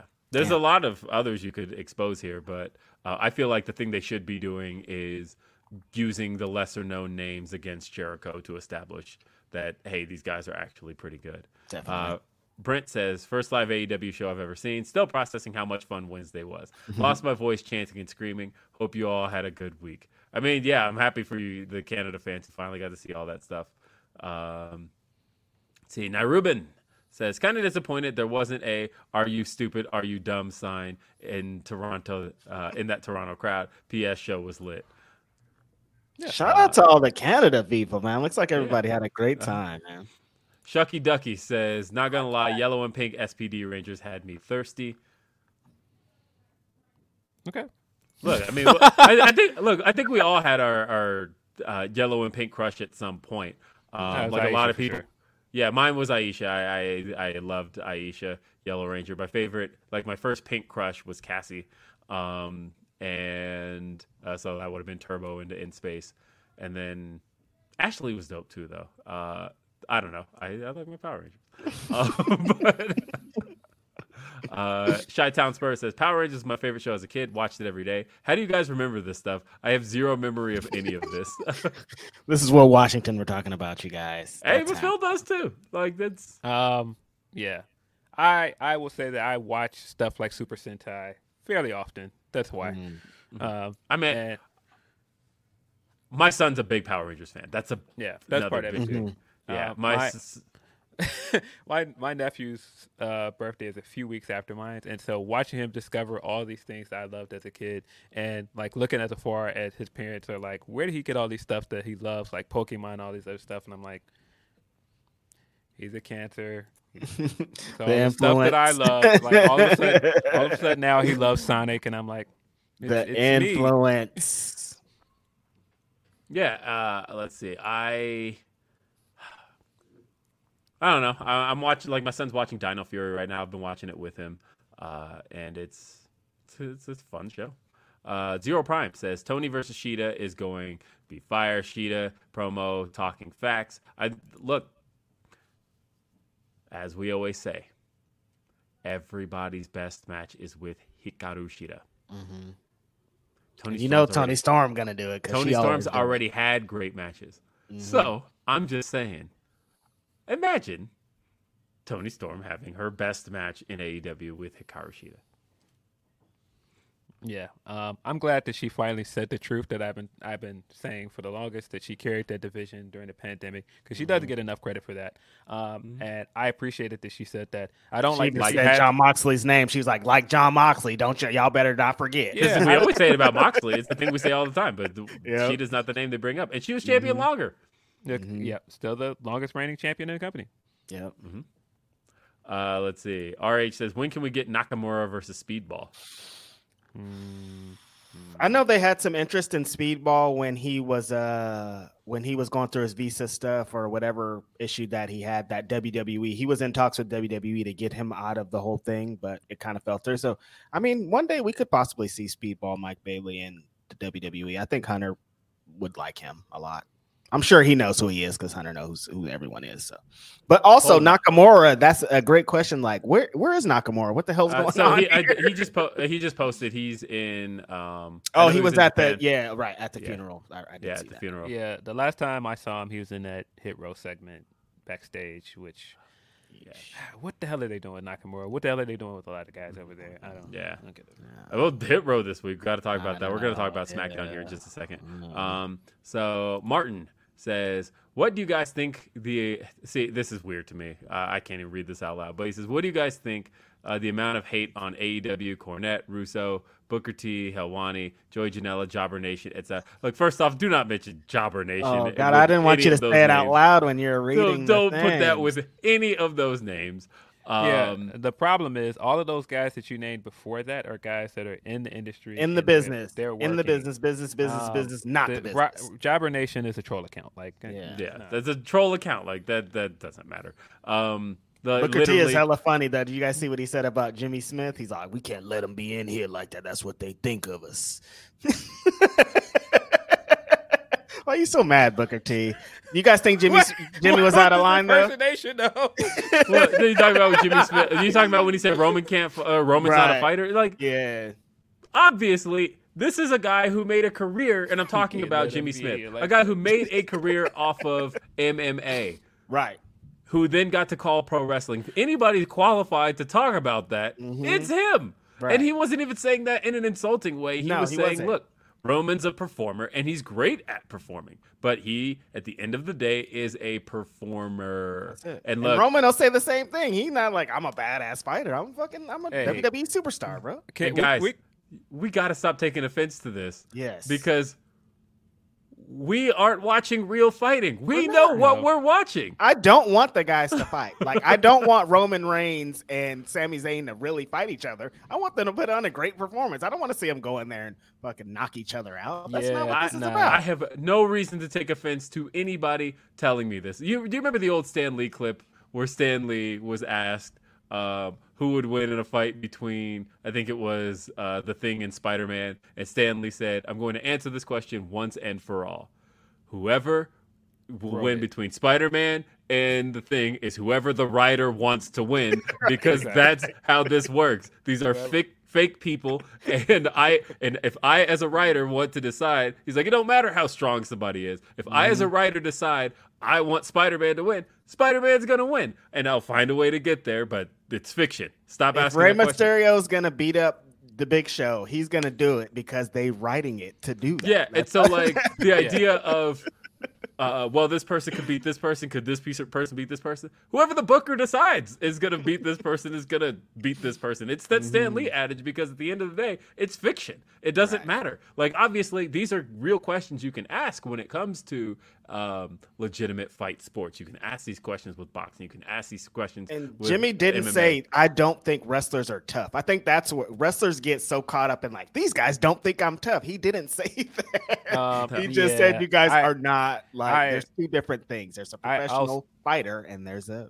professional wrestler. I also think that the way that almost everybody that works for that company and all of their fans are just so, I can't say the word I want to use on air. What they're doing with Roman is kind of whack. I just think that we get it. Roman is great, but it's just like, y'all don't have to go this hard for this man. We all know that he's great. He's the number one wrestler in the world on PWI. He's getting his credit. He has 2 belts over his shoulders. Y'all don't have to defend this man anytime anybody says anything about him. It's not that serious. Calm down. He's the guy. We know it. We get it. He's the guy. And it's just like, oh, well, you can't be saying that about Roman. Or that Braun quote this week, oh, I don't think he should ever lose. It's like, fam, stop, man. Like, what are we doing? I've seen that a few times, too, of people being like, just let Roman have it forever. But, like, come on, you guys. It's getting a little nasty, man. It's like, all right, man, he's great. We all get that he's great, but calm down. Darian Pittman says drunk game from ODB. Yeah, that's a good one. Van Twinblade says, did we answer that guy's question, by the way? What was the question? We all got so disgusted that he said. Yeah. No, just what is it with all the question? What is it with all the hate? I mean, look, it's like, we know what it is from Russo. Russo has been trying to get wrestling without wrestling over for a long time. So any product that didn't follow Jerry his Springer, formula, Jerry Springer, bro. Like, he, I talked about this on Day After Dynamite a little bit, but I've been reading old observers because it's always great to read stuff from the moment in time to get the idea of what it's like at the moment in time. Like, it's easy to look back on Russo destroying WCW in hindsight, but it's even more fun to read it in real time. And so I was reading from the first month of Russo in WCW and some of the stuff that was leaking out. And one of the things he had said straight up was, not only did he want as little wrestling on the program as possible, he was going to, like, fine people for having a hold applied for more than 5 seconds. You getting fined for wrestling is crazy. He literally said, if a hold is applied for more than 5 seconds, like, it's too much. He wanted little wrestling. He wanted to write soap operas. And, like, that's not to say that drama isn't a good thing in pro wrestling, because I think it is. It's not to say that you don't need storylines. You absolutely need storylines. But I fully disagree with the idea that it's the best thing about pro wrestling. As a matter of fact, I still feel it's the worst thing about pro wrestling. And let me elaborate on why I feel that way. You are on your own on that one, buddy. Hold on. I'm going to steal a point from one Trevor Dane. Pro wrestling. At the end of the day, the thing pro wrestling still does best and still does uniquely is the in-ring stuff. Whether it's moments in the ring, whether you're storytelling in the ring, whether you're just doing a bunch of moves, at the end of the day, that's the thing wrestling has unique about it. When you take that away and simply do the drama, then you're trying to just put on basic television work, right? But like when you put it up against the best stuff on television, doesn't even compare. When you put it even up against the most mediocre stuff on television, it doesn't compare. The part that sets wrestling apart from other television products is the in-ring product. That's what makes it unique. If you take that part away or minimize that part, then all of a sudden you're just left with drama that's not as good as other drama. If I'm only watching for the drama, I guarantee you I can get it better elsewhere. And I watch great television. I spend a lot of my time watching great television that has great drama. I have never watched a TV show in my life better than Breaking Bad. You're never going to top that with performers in pro wrestling who, I'm sorry, as far as acting chops are concerned, aren't as good as those people. So, now they're about to get you out of here. You're right next to Jimmy Smith. They're not acting. I'm sorry, I but get like what you're saying, but saying it's the worst thing about wrestling, that's a little. No, I'm not. I'm saying this. I'm saying that wrestlers are good at the wrestling product, and wrestling product it encompasses so many things. It encompasses the in-ring, it encompasses the drama, it encompasses the promos, all of that. And I think wrestling is a combination of those things. But if you just try to do one of those things, the only one that wrestling does uniquely well is pro wrestling. Right. Other than that, but I just don't think you can say both. I don't think you can say that we all know that these are fake fights and this is not real, but then also say, all right, well, the wrestling matters more than the stories, because the reason we care about the outcome of the match is the story.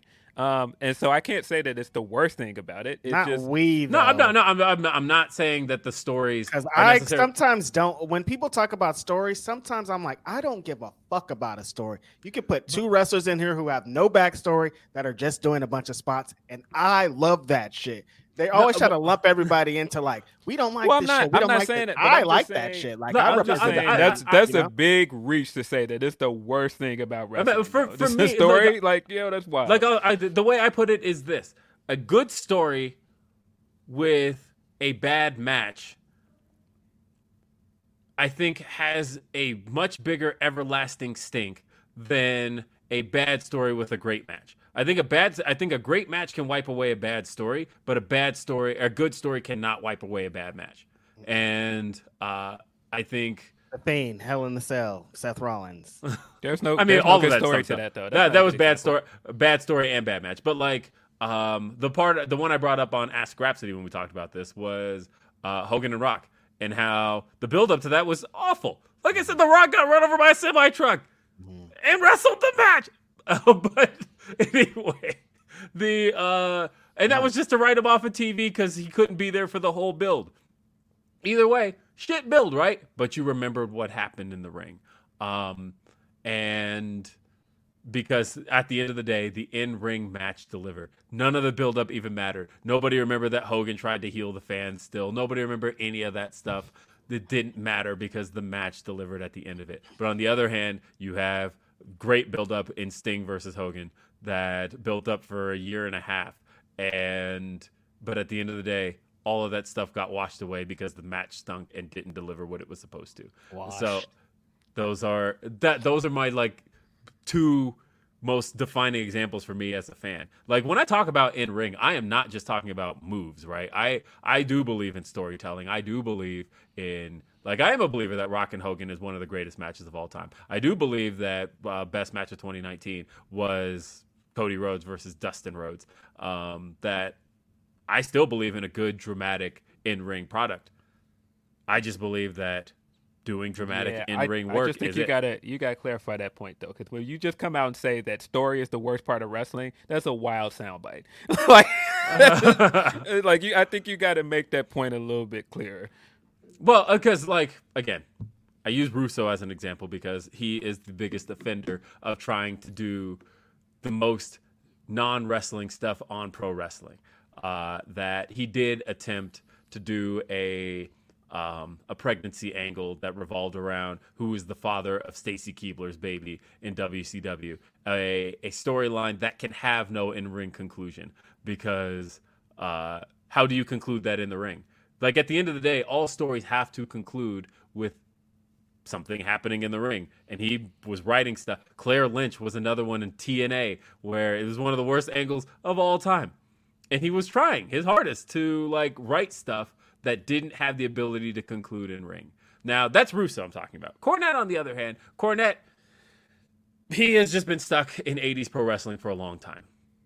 I'd like to say that what he talks about is new, but go back and listen to his rants from the 90s. He was anti-Attitude Era too. He was anti all of that stuff. He's very much been and look, it's not a knock against the guy, but I once had an exchange with Jim Cornette where he told me that the most wrestling wrestler of all time was Dr. Death Steve Williams. That when you look at I'm serious, he said that his prototypical wrestler, the person he would have built an entire company around, was Dr. Death Steve Williams. That is his prototypical wrestler. That is who he believed made up for what a wrestler should act like, sound like, look like, be like.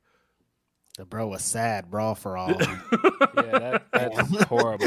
And I like Dr. Death, but I recognize that you're telling me that was your guy. And granted, if for those who don't recall, Dr. Death was supposed to be the game. And by that, I mean, he was supposed to get the push that ended up going to Hunter in 1999. That was the original plan, was we need somebody who is going to be Austin's counterpart, and Austin's counterpart, somebody who is, because at the time, the Attitude Era did not have anybody on the heel side of things who could be seen as big and as strong as Steve Austin, who is as menacing and conniving as Steve Austin, but just on the other side. And originally the plan for that was, we're going to build Dr. Death Steve Williams to be the counterpart to Steve Austin. And eventually they ended up figuring out that actually Hunter was that guy. Could you imagine had they gone with Dr. Death Steve Williams? Wow. We could have a different wrestling right now would be different. Wrestling right now would be different. Hunter was that guy. He wouldn't have gotten an angle with his wife who got, you know what I mean? So much could have changed if he wasn't that guy. It's crazy. The whole trajectory of what professional wrestling is today would be different if Dr. Death was the game instead of Hunter. That's wild, right? But Russo just has a different view. Look, Booker T is signed to WWE, and he's been signed he's got a decade-long contract. We know what Booker, and he's only 3 years into that contract. We know where Booker T lies. Regardless, the thing I will always say as far as pro wrestling is concerned, because obviously we had our criticisms for AEW just earlier. We just talked about all of the Ring of Honor stuff, and I do think that it is not doing well for the product. Right. All that said, if you like it, I recognize that a lot of people need their views to also be co-signed. It helps. It helps you. Yes. I fully understand that. I recognize that. But you can't get wrapped up in people who oppose your views. Right. Yeah. Find your guys. That's the issue. That's what it is. I think just find your guys. Because they're entitled to their views. I think Cornette's entitled to his views. Definitely. I think he's wrong in a lot of them, especially all those people that are actually in the business can say that because they put in work and they earn the right to be shitty if they want to. Fully entitled to their views. I mean, look, I think Cornette is an abhorrent racist. And I think that a lot of stuff gets swept under the rug because he's like, hey, he likes this one black person. And it's I get why he likes Lashley. It's because, and I like Lashley. Don't tell me I don't. Love Lashley. Denver Pride, baby. But Lashley, the reason Cornette likes Lashley, because whenever somebody says, whenever we say Cornette's racist, they'll always say, but look, he likes Lashley. And it's because he likes New Jack, bro. New Jack did not like Cornette. He didn't like him. No. But And think about what his go-to for New Jack, by the way, was. That's why I said that, because I'm I don't think you guys realize what you're saying when you say he liked New Jack, but right. But Cornette, think about Lashley and how if you were the nigga would describe Lashley as one of the good ones. Come on, let's exactly. Be real That's I was trying to get there. I was trying to get there in that like Lashley is one of those guys who I think any racist would cite as I like him. Look at him. He's completely inoffensive. Look at him. He dresses nicely. Served our country. He served our country. He speaks so well. Oh yeah, my God! I almost broke my chair in half. Look, my God! You know that if somebody like Cornette, when he picks Lashley, you know that Lashley doesn't offend his senses. Because on the other hand, he cannot stand talking about the New Day. When the New Day comes up, he almost wants to like vomit, and choke himself. He can't stand talking about the New Day. But and he says that he calls them clowns. He says it's clown behavior, that he just can't stomach all of that stuff. And that to me represents like I said, when a black person doesn't offend his senses, when it doesn't offend his abilities to for what he sees as normal, then it's fine. It's great. That's Bobby Lashley to him. But when it's the New Day, all of a sudden it's a problem. I do fully believe Cornette is like an abhorrent racist. Yeah. But that he finds his justifications in guys that don't offend his senses. And how did we get on 20 minutes on these fucking? Sorry. Sorry. So here to wrap all of this up, I think that the common trend with all of the guys you mentioned in that super chat is that people are welcome to their opinions, but once you start, before I say that, I think that both fan bases, WWE and AEW, get very offended when you say anything negative about their product. They do. And they jump to the defense. But I don't think that you help your case after you do that by then singling out that fan base and doing, this fan base is the worst. Because then they feel enabled to come back at you and keep going back at you and combating you. If you keep trying to argue back and forth with a fan base, they're gonna keep doing it. Like, so the worst thing you can do if after the fact that you disagree with people's opinions and go, you guys are stupid anyway. It's like no. That's not the way to do this, man. And that's not to say that everybody you mentioned did that, but that is a common trend that I've seen with a lot of people once they get. You guys are triggered. You're dumb. You're all this. Yeah, and it's you guys are AEW freakazoids, so you guys are all terrible. It's like that doesn't help you. Like, you're just digging a hole for yourself. And again, I don't want to single out anybody. As we talked about in Ask Grapsody, I don't like talking about other media folks because I feel like it's kind of low hanging fruit. It is. But I just don't. I don't think that you help yourself when you start being combative with people's fan bases because it's just. You're just it's a never ending battle at that point. And I've had to stop myself from going back and forth with people because it just keeps going. No, I think anybody's entitled. Look, wrestling is so different right now. That's the thing is all the products are so different that I try to take in as much of it as I can. But at the end of the day, I gravitate to the products that cater to my taste. Like Raw caters a lot more to my taste these days. SmackDown doesn't cater a lot to my taste. I liked a lot on SmackDown this week, but for the most part, the show doesn't cater as much to my taste as Raw does. And the thing is, you're also entitled to an evolving taste. You just are. True. That. Because I've heard people say, hey, back in the day, you used to not be much on in-ring stuff and you were more about storylines. You could probably pull up a podcast where I probably said the exact opposite of the stuff I said earlier because I've been doing this shit for 17 years. Tastes evolve. I'm 35. This shit's happened. So I want to talk about a couple of things really quick. I have a question for you guys. Mm-hmm. I know we see each other every week. So I feel like multiple times a week, actually. Definitely. And you, the Fightful audience, have seen a lot of me over the last few weeks. Question. Have you guys noticed anything different about me? I don't know. Huh. I mean, looks like you might have been getting your weight up out there. You trying to get in the ring? So, actually, that's the thing. I am glad you noticed Righteous Rage. Because your boy's trying to get in the ring? Come on, Will. Let me know right now because I'm going to be your manager and I'm going to do your entrance music. Actually, I accept all of the above. But what I was actually going to say is that I have actually been really working on getting my body in order and getting fit. That's actually been exactly it. Look, I haven't been happy with my shape in a while. And I want to take this time a little bit to talk about Grapsody's newest sponsor. Because, look, over the pandemic, I got really out of shape. Like, completely out of shape. I felt like I spent just a lot of time working at home, and I've been doing podcasts from this very chair, and it's just very easy to snack and let weight get out of control. I swear to you, I gained a lot of weight over the pandemic. And I tried multiple times to create a routine, to get active, get myself fit. And it was tough. Every single time I did, I felt like I was on track for maybe a week or so, and then I'd fall off. And, you know, people had noted in my background, they could see my workout bench that like wasn't put together in the first like couple of months of Grapsody. And so a big part of what's helped make that change has been the FitBod app.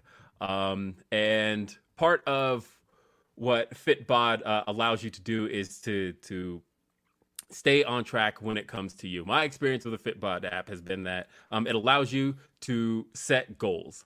And personally for me, I had a goal of losing 30 pounds by my birthday. That was it. I had gotten to, I kid you not, I got to 222, and that was when I looked in the mirror and realized this is where it needed to change for me.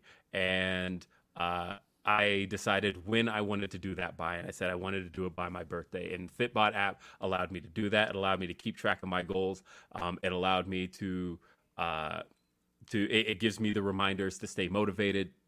And one of the cool things was I actually got sick this past week. I've been sick. And of course, when I get sick, not able to work out, not able to hit the gym, anything along those lines. But with those days missed, it keeps track of these things, and it adjusts your workout for you. And it adjusts and gives you the ability to, you know, some say you can't necessarily make up in a workout, and you can't really do so. But what you can do is adjust your goals and adjust your workouts to continue to work toward the goals you want to do, and how the algorithm updates your fitness plan as you go. And you can add in your equipment. You pick a fitness goal and create a routine that works for you. Whether you've been missing gym time or if you hit a plateau, a fresh start has never been easier. The app switches up your experiences to avoid overtraining or burnout, and your program changes based on your personal progress for maximized results. You put in your results and exactly where you are with your weight goals, and you can continue to see the adjustments. A full year of FitBod is actually less than the cost of a single session with a personal trainer. You can join FitBod today and build a routine that grows with you without slimming down your wallet. You can get 25% off your subscription, or try the app free at our link in the description below, or just go to, as you can see on your screen, fitbod.me/Grapsody. Again, you can see it right there. That's FITBOD.me/Grapsody. And again, I don't know if you've noticed, but like, I am legitimately down. I kid you not. I was so happy to see it today. I am down 20 pounds from this past summer. That's crazy. That is insanity. I mean, look, you can freaking see my neck again.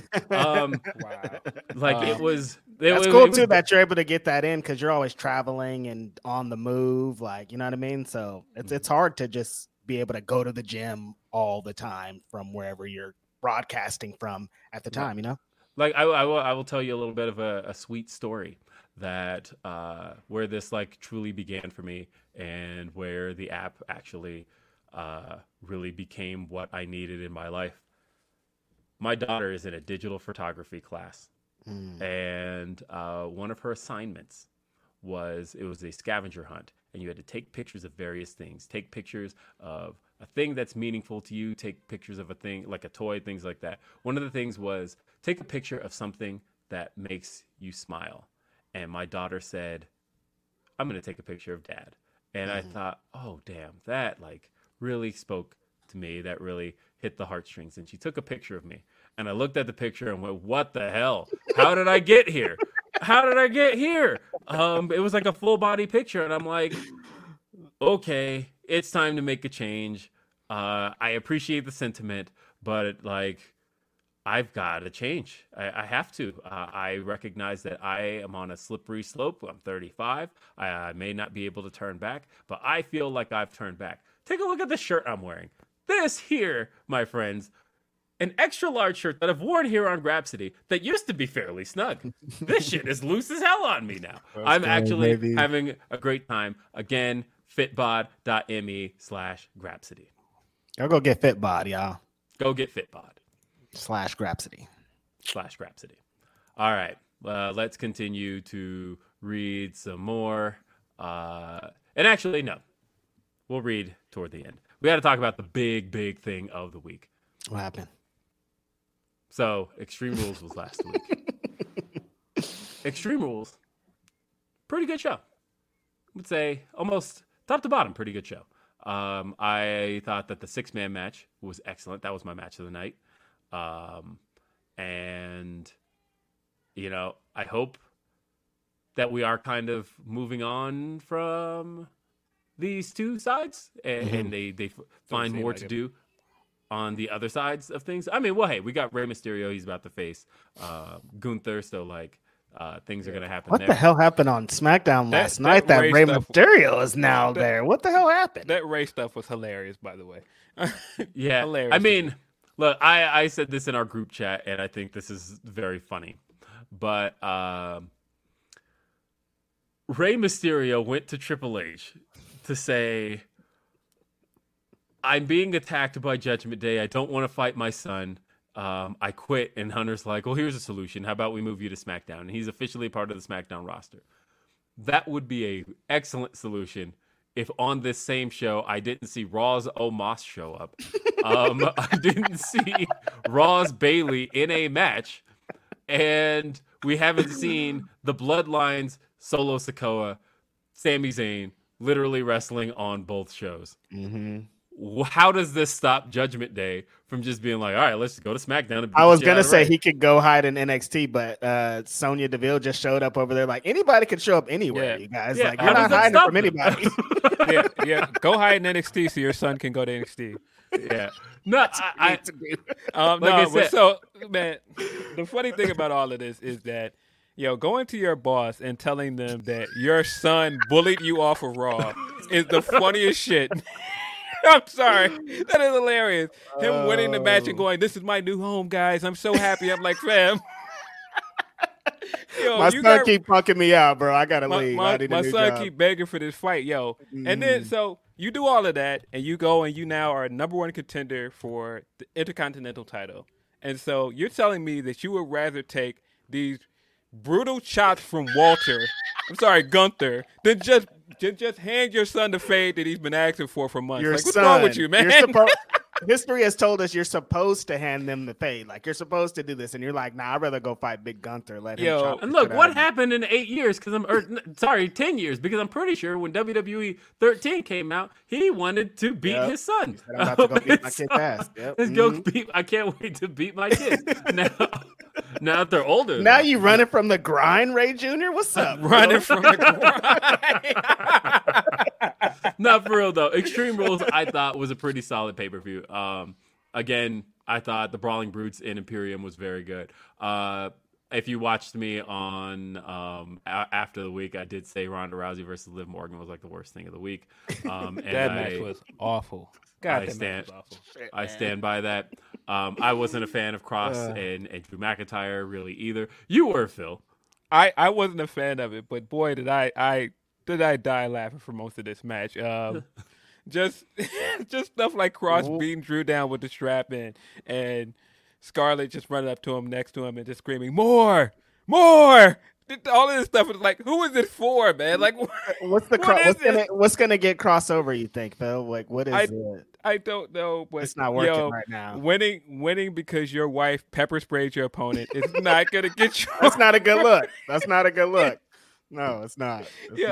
Everything about this was ridiculous. I laughed a lot at it. This was a dumb match, but Very funny all around. Everything about it was funny to me. And it could be that I'm still laughing that man, Triple H is not going to give up on this Karrion Kross thing. No, he's not. And it's very apparent he's going to keep pushing this until it works. And so, yeah this is his biggest, like, I'm forcing you guys to like my vision. This is his biggest one for sure. The segment last night that made absolutely no sense of, hey, this guy got into a car accident. We have no, like, first of all, why is SmackDown filming the accident? Like, I have so many questions about this accident that were not answered. Like, how did he just randomly get into an accident? And so then we see Drew just run in and beat him up. Like, he clearly doesn't care that these two have gotten into a car accident. Like, what was that segment? What is this? It's a lot going on over there. I think what I called the best thing of last week, the ladder match, Bianca Belair versus Bayley, was my favorite thing. We were all very surprised because we all picked Bayley last week to win this match. Bianca was at home like, shut up, Will and Phil. I saw y'all talking shit that I was gonna lose this match. Yeah, watch your mouth. What's happening with Bianca? Who's gonna dethrone her? I don't know, but Bianca used this match to remind us who she is. That somebody said, and I'm going to take this point, but then modify it a bit. But they said that she's the modern John Cena from the women's division. Except like good. Ayo. And I mean that. And look, I mean that in the sense that look, I liked Cena, but I recognize Cena's limitations, and I don't think Bianca has any of the limitations that Cena had. I think it's way different when it comes. Bianca works circles around Cena, later Cena at this point.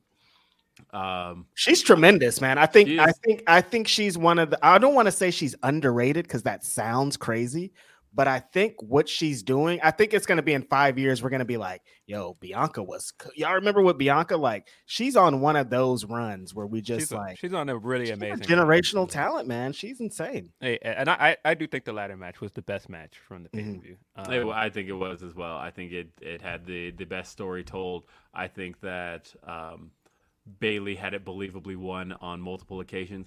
I said on After the Week last week that I felt she did boo-boo face her entrance a little bit. Like the way she was walking out, the way Bayley was walking out, I'm like, she don't look like somebody who... You know who her best friend is. I was like, I know, that was my thought was, oh no, is she picking up a little bit of Sasha stuff here? Because it feels like, I'm like, the way she's walking out does not look like somebody who thinks she's going to win, thinks she has a chance. Friend is. And I think the performance in the match was great. Yeah. Like I said, there were some believable near finishes when she grabbed the braid and pulled it through the ladder. And I thought, oh, that's a good way to just now go grab the belt.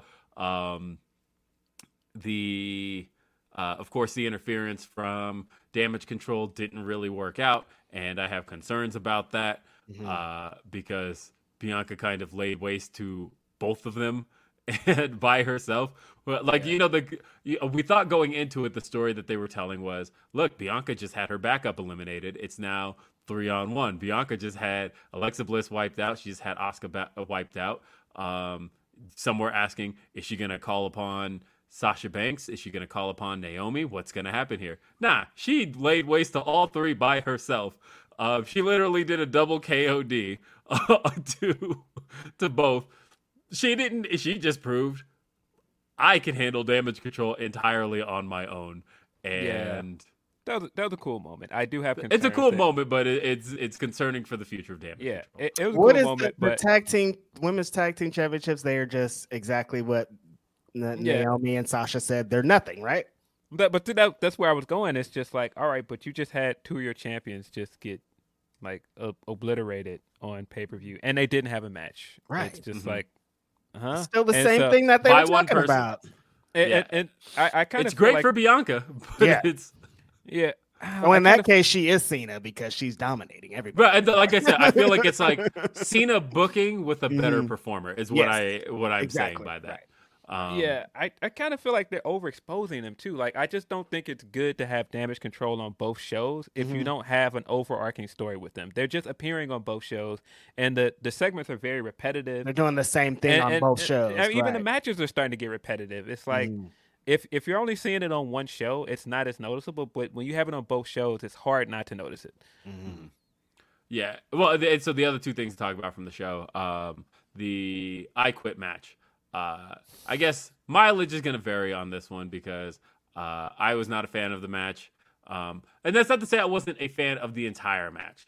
Because one of the things I'm a believer in, as much as I just went on that whole rant about in-ring product and in-ring stuff, one thing I'm also a believer in is... That Edge sucks. No, it's not what I'm going to say.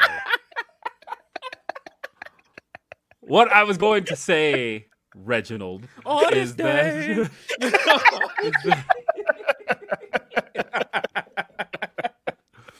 is that sometimes... you just need to give what you got.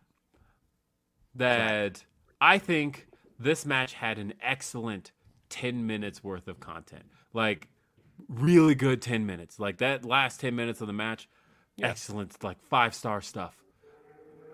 But I'm looking at the match time right now, and this shit went 30 minutes. 29 minutes and 55 seconds. Eesh. And I legitimately felt like 20 minutes of it was nothing. Wasted. Nothing was happening for 20 minutes. They were just literally like just... throwing punches but again, I thought that 10 minutes, excellent stuff. I thought that was some great storytelling. I loved what they were doing, the stuff with Ray, when Beth finally came in and the concerto spot, all of it. I was actually a big fan of. I think that's been Edge's thing. His whole return is he should focus on less is more because everything has just been a little too much, overproduced, a little much. Every single thing that he's done have been the worst thing about his return. The matches are too long. The matches are way overbooked. If you only have 30, I mean, sorry, go ahead. I was just gonna say, I think the good things about the match that I noticed is that Finn is just so much better as a heel. He's more confident. I think the way that he's introduced, all of these outside influences into his style, like the mask when he came out, like those are the things we loved about Finn in New Japan. Is that he's being he'll find an innovative way to do something, a way to stand out and look different. He has a really good eye for style and what is hip at the moment, and so I think all of that stuff is good, and I think they did the right thing. Finn needed the win here. I like the way they got to the win. The story was good, but this match was way too long, and I feel like that's been my issue with a lot of the Edge matches since he's been back. I don't know why they thought this needed 30 minutes. This was not a 30-minute match. Nah. And if you don't have 30 minutes of content, don't run a 30-minute match. Like, just give people what you got and go with it. Definitely cut that in half to 15 if that's what we're doing. Edge doing the over dramatic acting and stuff too was not really my cup of tea either. I feel like that was the stuff I didn't like about the early Judgment Day stuff. And I know people like the Orton feud, but that's some of the stuff I didn't like about the Orton feud too either. It was just too much over. Zoom in on Edge's face. He's serious right now. The stuff I liked about the Orton feud, the funny thing is the stuff I liked about the Orton feud was the promos and build up. But the everlasting memory I have of that feud is them having a long-ass, boring match at WrestleMania. That Backlash match was the greatest wrestling match of all time. That match was the longest experience. I was like, I can't. No. Yeah. But I do like, just like what Phil's saying, I think this has been a vehicle for Finn to really get back into what he is. I think he can eventually be in the main event scene. I think everything that Finn is doing is great, and I hope this leads to more. Just got to get Grape Street. Everything Finn's doing is Grape Street. We just got to get through this fucking intergender match or whatever they're gonna do, and hopefully Judgment Day moves all the way on from being around it. Did they change Finn's theme again? I noticed that when he came out. Because his solo theme was different. It seems like it's more of a variation of his other theme, like his original theme. Not sure. No. Fight Pit was like kind of unremarkable. I don't know why they brought in the hairdryer sound effects for Daniel Cormier's entrance, but like y'all don't have to do fake cheers. Like, I guess they didn't trust that the crowd. Yeah, I guess they don't trust that the crowd knew who he was or knew enough about him, and that was probably true. I thought they were gonna be done with that when Vince was gone, man. No, they've been doing it. They did it. They've been using it again Pretty much in total backstage segments, that's like all it is for backstage segments. But they're selling out these shows, man. It's like, it doesn't make any sense to me. They're using it again for backstage segments. Or maybe they never stopped. I don't know. But there was a lot of it on Raw, and they're using it a bit for damage control, which is also concerning. But the so yeah, I felt like that match was kind of unremarkable. I was kind of surprised because I like the fight pit as a concept. I was surprised that they just had Seth Rollins go in there and just like wrestle. I thought he was going to change the style up. So this was, I feel like, the worst Seth Rollins pay-per-view match of the year. And I'm not saying that to say that it was a bad match. I think it was very underwhelming. And I think the reasons it was underwhelming is because of the build. It's just like, yo, you can't sell me on, all right, he beat this guy in Cardiff, and all right, now it's going into Riddle's domain. I figured that Riddle was going to dominate this match with his style of wrestling, and he kind of didn't. There was no real, like, story of Riddle working, you never got the idea, put it this way, in that match that, this is his kind of match, and he excels in this match. Like, you never got the idea of why he excels in this match, and I think that was the problem. Cormier never factored in. I didn't understand why he was even there, because I kept expecting for him to lose by, like, Cormier helping Riddle win. I thought that Seth was going to go too far with Cormier at some point, because that's kind of the reason you put, like, a fighter at a special guest referee spot. We've seen that in so many wrestling matches. It's like with how Ken Shamrock originally came in the WrestleMania 13 match. Mike Tyson, all of these guys that were special guest referees, they eventually beat up the heel and helped the babyface win. And that never happened. And so Rollins tapped here and lost clean. I was like, okay, he has a title match tomorrow. Why would you do that? Like, what are we doing? And so they book like that, man. So he loses clean. Then they completely just demolish Lashley by bringing Brock back for whatever reason, which I hated. And the way they did it made no sense. And then you have Rollins come out, and I knew the entire time that Brock was beating him down, I was like, this is how Rollins is going to win the title, isn't it? And so when Rollins came down, I was like, all right, let's just go ahead and get it over with. But that they don't understand that takes away from Rollins. I hated the way he won. And so the only thing I liked about it is that he's still doing the character stuff really well. I really liked the character moment of him saying, no, get back in here and fight me. And then he looked around for a minute and he saw that everything he was saying wasn't working. He was like, I thought you were a soldier. And I was like, that's great character work, because the guy doesn't think he's a heel. And so he was like, how do I get you to get back in this? I have to do the heel thing. All right, I'll do the wrestling thing. Oh, you're a soldier. I thought you get back in this ring. And it worked, and he won that way. That is a good touch. I thought everything else about it, his backstage segment after he won, all of that is great. Why the fuck are we going back to Riddle versus Rollins again Monday? They're doing the match again? Yes. Why? Because he just beat him at the pay-per-view. That's why I'm saying the way they booked this is ass backwards. So he beat him clean at the pay-per-view. So now it's like, oh, you're champion now. Well, I'll take I'm that. first in line because I beat you right before you won the belt. I just beat you a week ago. God. And it's just like, so now we're going back to that match again. It's just, I just don't like how they're booking Rollins at the moment. It doesn't make sense to me. But the big thing to talk about, and we'll talk about it both sides, happened on SmackDown and Raw. Or not Raw, SmackDown Extreme and Rules. Extreme Rules. Was the show did give a satisfying conclusion to the people who were most looking for it. And that was everybody. Everybody in the building was ready for the return of Bray Wyatt. And they got it. They got an incredible moment. A moment that nobody was sure what to expect. But Bray's back. And he got a massive pop when he removed the mask. Big pop. Big pop. One thing I noticed, and I was really happy with when he removed the mask, is that just the way he was emoting, the way he was dressed, the way he looked. As soon as he removed the mask, I thought, it's a human. It is. He seems like a person. Supernatural. It doesn't seem like I have a supernatural being in front of me. I can sink my teeth into this. And then on SmackDown this week, I felt vindicated in that thought, and that, oh my God, we got our first taste of Bray Wyatt as a person in a promo. He got on the mic and he got personal with everybody. He talked about being fired, thought he lost his career, talked about losing friends. Obviously, we're talking, he did lose Brody. Yeah. Talked about losing friends, losing family, and how hard that was on him. But and seeing people in the public and them telling him, thank you, Bray. I thought this was excellent stuff. I thought it was the first time that I got to see a human version, a human side of Bray Wyatt.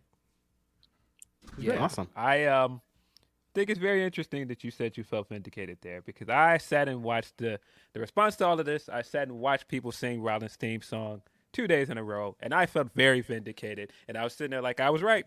But, of course. Double I also think vindications. I was right about the Bray thing as well, because I was like, Bray is going to come back and smoke this. I knew that, I think the way that they handled all of the White Rabbit stuff was great. I thought that the payoff for it was great. I thought the small touch of them putting up the tag to make you think that the show was over. I don't know if I agree with the idea of putting Bray at the very end of the show, because I feel like it had a negative effect on the rest of the pay-per-view, because you had the audience waiting the entire show for Bray. And I think people got kind of tired of waiting for him at some point. And you can see it when people started trying to get the Wyatt chants going. Because there's a reason why putting Punk at the beginning of the show works, because that's what a lot of the fans came to see. Exactly. And so when you make them wait 3 hours for it, then, it's going to show. But I think, of course, Triple H bringing his NXT tricks to the main roster and putting the tag up and making you think the show is over and then cutting to the Bray stuff was good. But I thought everything they did the night of his return was fantastic. I thought the way that they played it out was bringing out all of the old versions of Bray was fantastic. Not having him come out and cut a long promo and just making that the selling point to keep watching the show. That's how you book pro wrestling. You give them just enough to go, all right, well, you got to tune in on Friday next? To see what he's going to say. Yeah, I even had one slight concern with all the old versions of Bray, because they were going through all obviously, in Firefly, because people were like, well, it wasn't old versions of Bray, it was Firefly Funhouse characters, but those were all old versions of Bray. Like Huskus is supposed to be Husky Harris. That is the character there, right? But they also had the melted mask on the announce table. That gave me concern, because I'm like, there goes more of that like supernatural shit I hate. You're getting supernatural stuff. I hate to break that to you, but it's coming. No, and that's the moment you lose me. Like I said, I have faith right now just in the fact that especially since they hired his Rob Fee or whatever. It's about to be supernatural. But again, I don't mind psychological stuff. That stuff is fine by me. Like more the Cape Fear thing that he was originally going for over the fucking.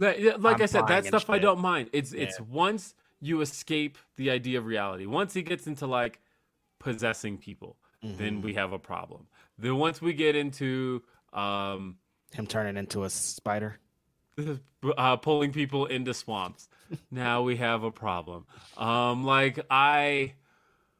But again, so far okay. So far, I felt like he came out. He was very human.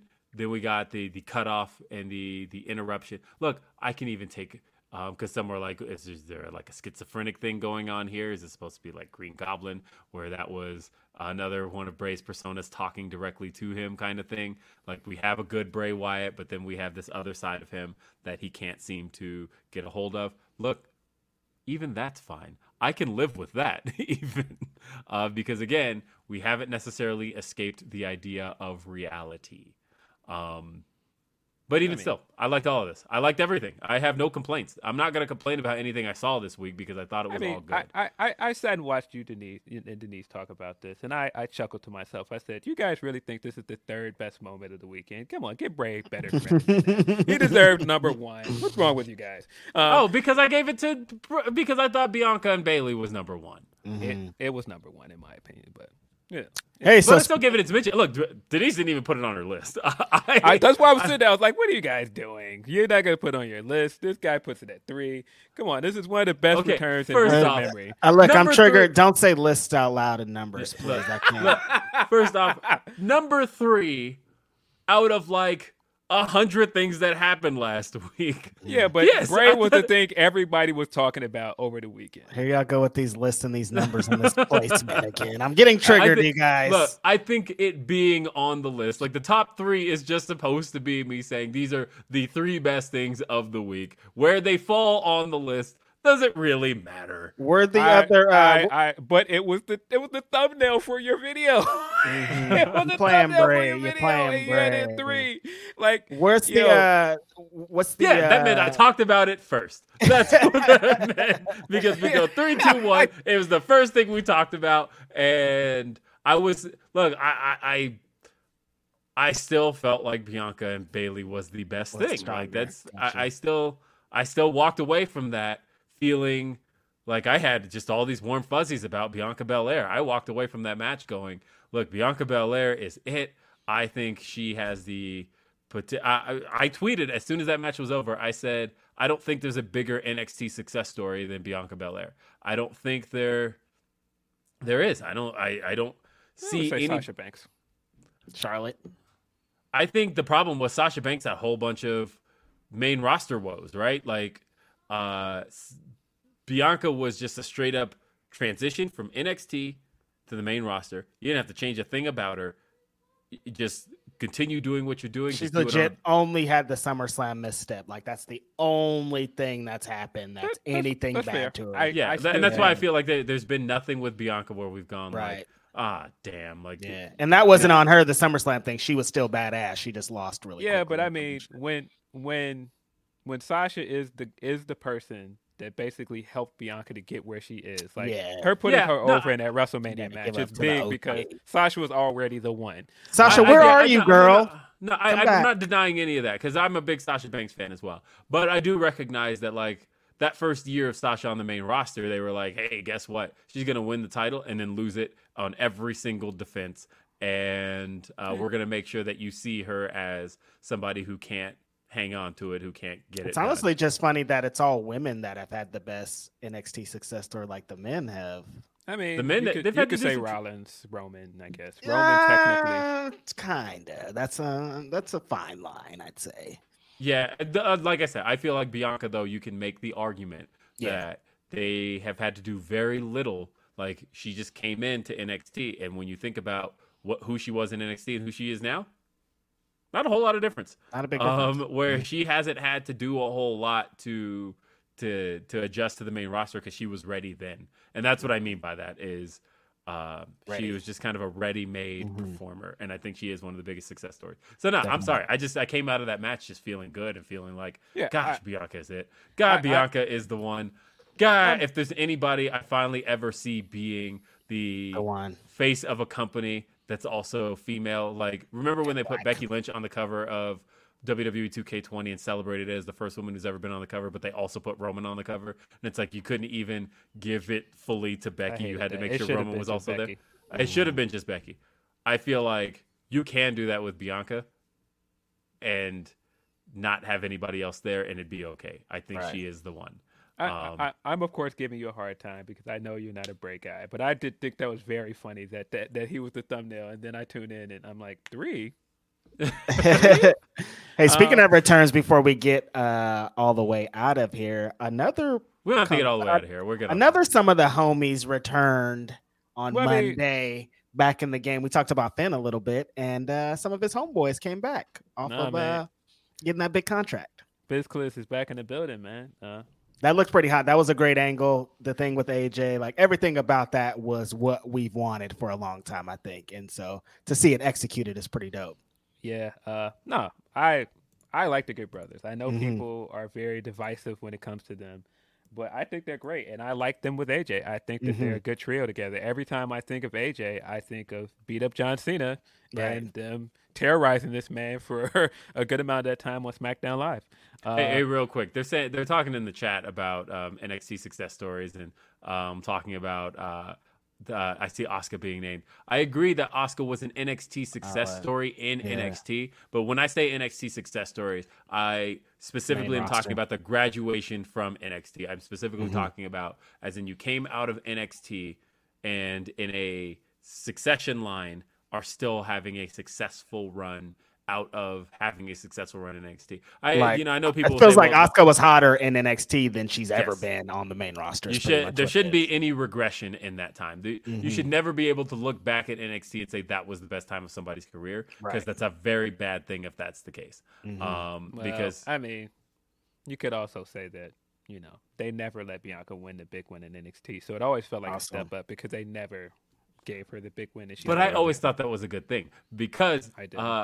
So I thought about it in the sense of, because I thought at the time I always saw Bianca being a main roster star, and I love that for her story. I still feel there's very few people in the history of pro wrestling period who could say their first ever championship was in the main event of WrestleMania, and she doesn't get that. Like it becomes the asterisk if you add in the NXT title. I love that she can say, I came in, won the Royal Rumble, and became in the main event of WrestleMania.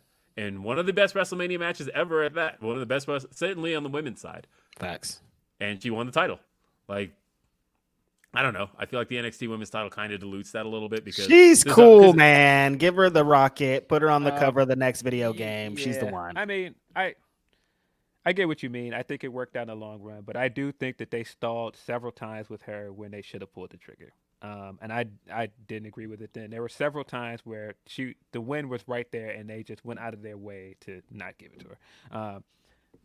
And it is what it is. I don't want to go back. Yeah, we don't have to dwell on that. over criticizing her NXT run. But I do. But really quick, because we kind of got off topic before we get into the Good Brothers, and we will talk about more Good Brothers. I do want to talk about Bray a little bit more, and that I think them cutting his promo off, because I was looking at the clock and I'm like, is he running long? What the fuck is going on here? Because SmackDown cannot have an overrun. This is network television. You don't get that. They cut out 2 minutes before, actually. They don't even Well, go they usually do. It Usually ends about 2 minutes early. And so that's what I was looking at. I'm like, this ain't running until the top of the hour because the affiliates have to take their feedback. What's happening here? And he's like mid-sentence, and all of a sudden he gets cut off by what is the name supposed to be? My brain keeps going to Uncle Luke, and that is not the name that is gonna happen. Two Live Crew, what's going on here? oh, the name for his mask? Yeah. The Uncle Howdy? Uncle Howdy, that was it. Uncle Luke. Come on in, right through.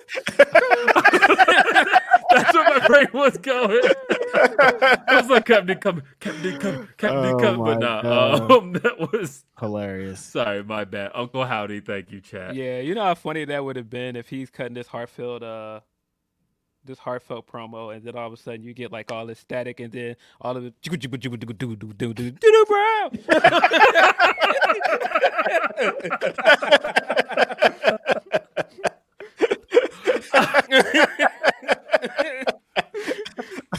Now I want to see that Bray Wyatt character. That was hilarious. Oh, okay. So they said in the chat, they were like, they trademarked Uncle Harper as well. That is probably why you thought of that, Will. That's exactly why I thought of it. They trademarked Uncle Harper. Luke, so my brain Uncle Luke Harper. Luke Harper. My brain went to Luke, the uncle. Right. Okay. I see it. That makes sense. Yeah. No, but the Bray stuff has been tremendous so far, man. I think that, man, this guy. I feel vindicated because a part of what I was saying a few weeks ago when we talked about Bray, and I was like, no, nobody's cutting promos like Bray. Bray is one of the best promo guys of this generation. And so I knew when you let this guy talk, that's the appeal. It's just like it's just like when you bring Brian in, the first thing you want to see Brian do is wrestle because that's what he does. That's what he's good at. And so, no, you give Bray a mic, he's gonna kill it. And what's interesting though is that this is a different because he is a good talker. I don't know if I would have given him mic worker per se because his career hasn't really called for a lot of that in the sense of working a crowd and working in most an of it's emotion pre-tapes and stuff, right? And working an emotional type promo, which is why this was different. This was so not like we've seen Bray before. That Miss Teacher promo, I just posted it like a few days ago where he gave the whole impassioned of, my teacher. Nah, man, I think y'all got Bray fucked up, man. I think y'all got Bray a little fucked up. But Bray, man, I knew he was going to come out and cut a good promo, but he did so many smart things in this promo. I know people are like, they took it as just the surface matter of him saying, oh, I've lost my confidence. I lost all these things. But he managed to sneak a little bit of character stuff in there that I think people missed when he said, no, Bray, you got me back into this. And he was going in and I was sitting looking at the TV and I was like, I know what he's doing. I see the vision. Him basically setting it up to make it seem like he was giving fans, he was talking directly to the fans. But no, he's doing what he always does. He's saying that, come with me. I am the actor. I'm the light. I am the guy. Join me. Let me in. He was basically saying that all in so many words, but he did it in a way that just got you to believe this time. And I thought it was very good. I thought it was very well done. I thought the way they cut it off was perfect. I know some people are going to trash on it being cut off and make it seem like it wasn't intentional. It was very clearly intentional. Yeah, how was it? I hope nobody said that because this all went off intentionally. One thing I also want to give props to. And this is going to be one of my continuing to knock our friends Def Rebel because they stink. But I agree. I loved this theme song so much that it was nice to have his Linkin Park theme. Yes, but it was nice to have an entrance theme that felt like actual music because that's Code Orange, right? Yeah, that's all I asked for. I just want music to sound like, one, something that the actual wrestler would listen to. That's one thing I'll steal from Chris Jericho. Chris Jericho once said that he believes the true mark of a good theme song is that you believe the wrestler would listen to it in their spare time, that you believe that it's something that the wrestler enjoys. And that's not even true for specifically Chris Jericho. He had that WWE song for so long, and I don't think Break the Walls. I don't think Chris Jericho would be listening to that in his car. He said he did though. He actually said he used to listen. Fucking liar! That's like probably cap. Your band's name's fucking Fozzy, bro. Come on. But you hear him. I get it. Yeah. But that's the thing. I truly believe that, right?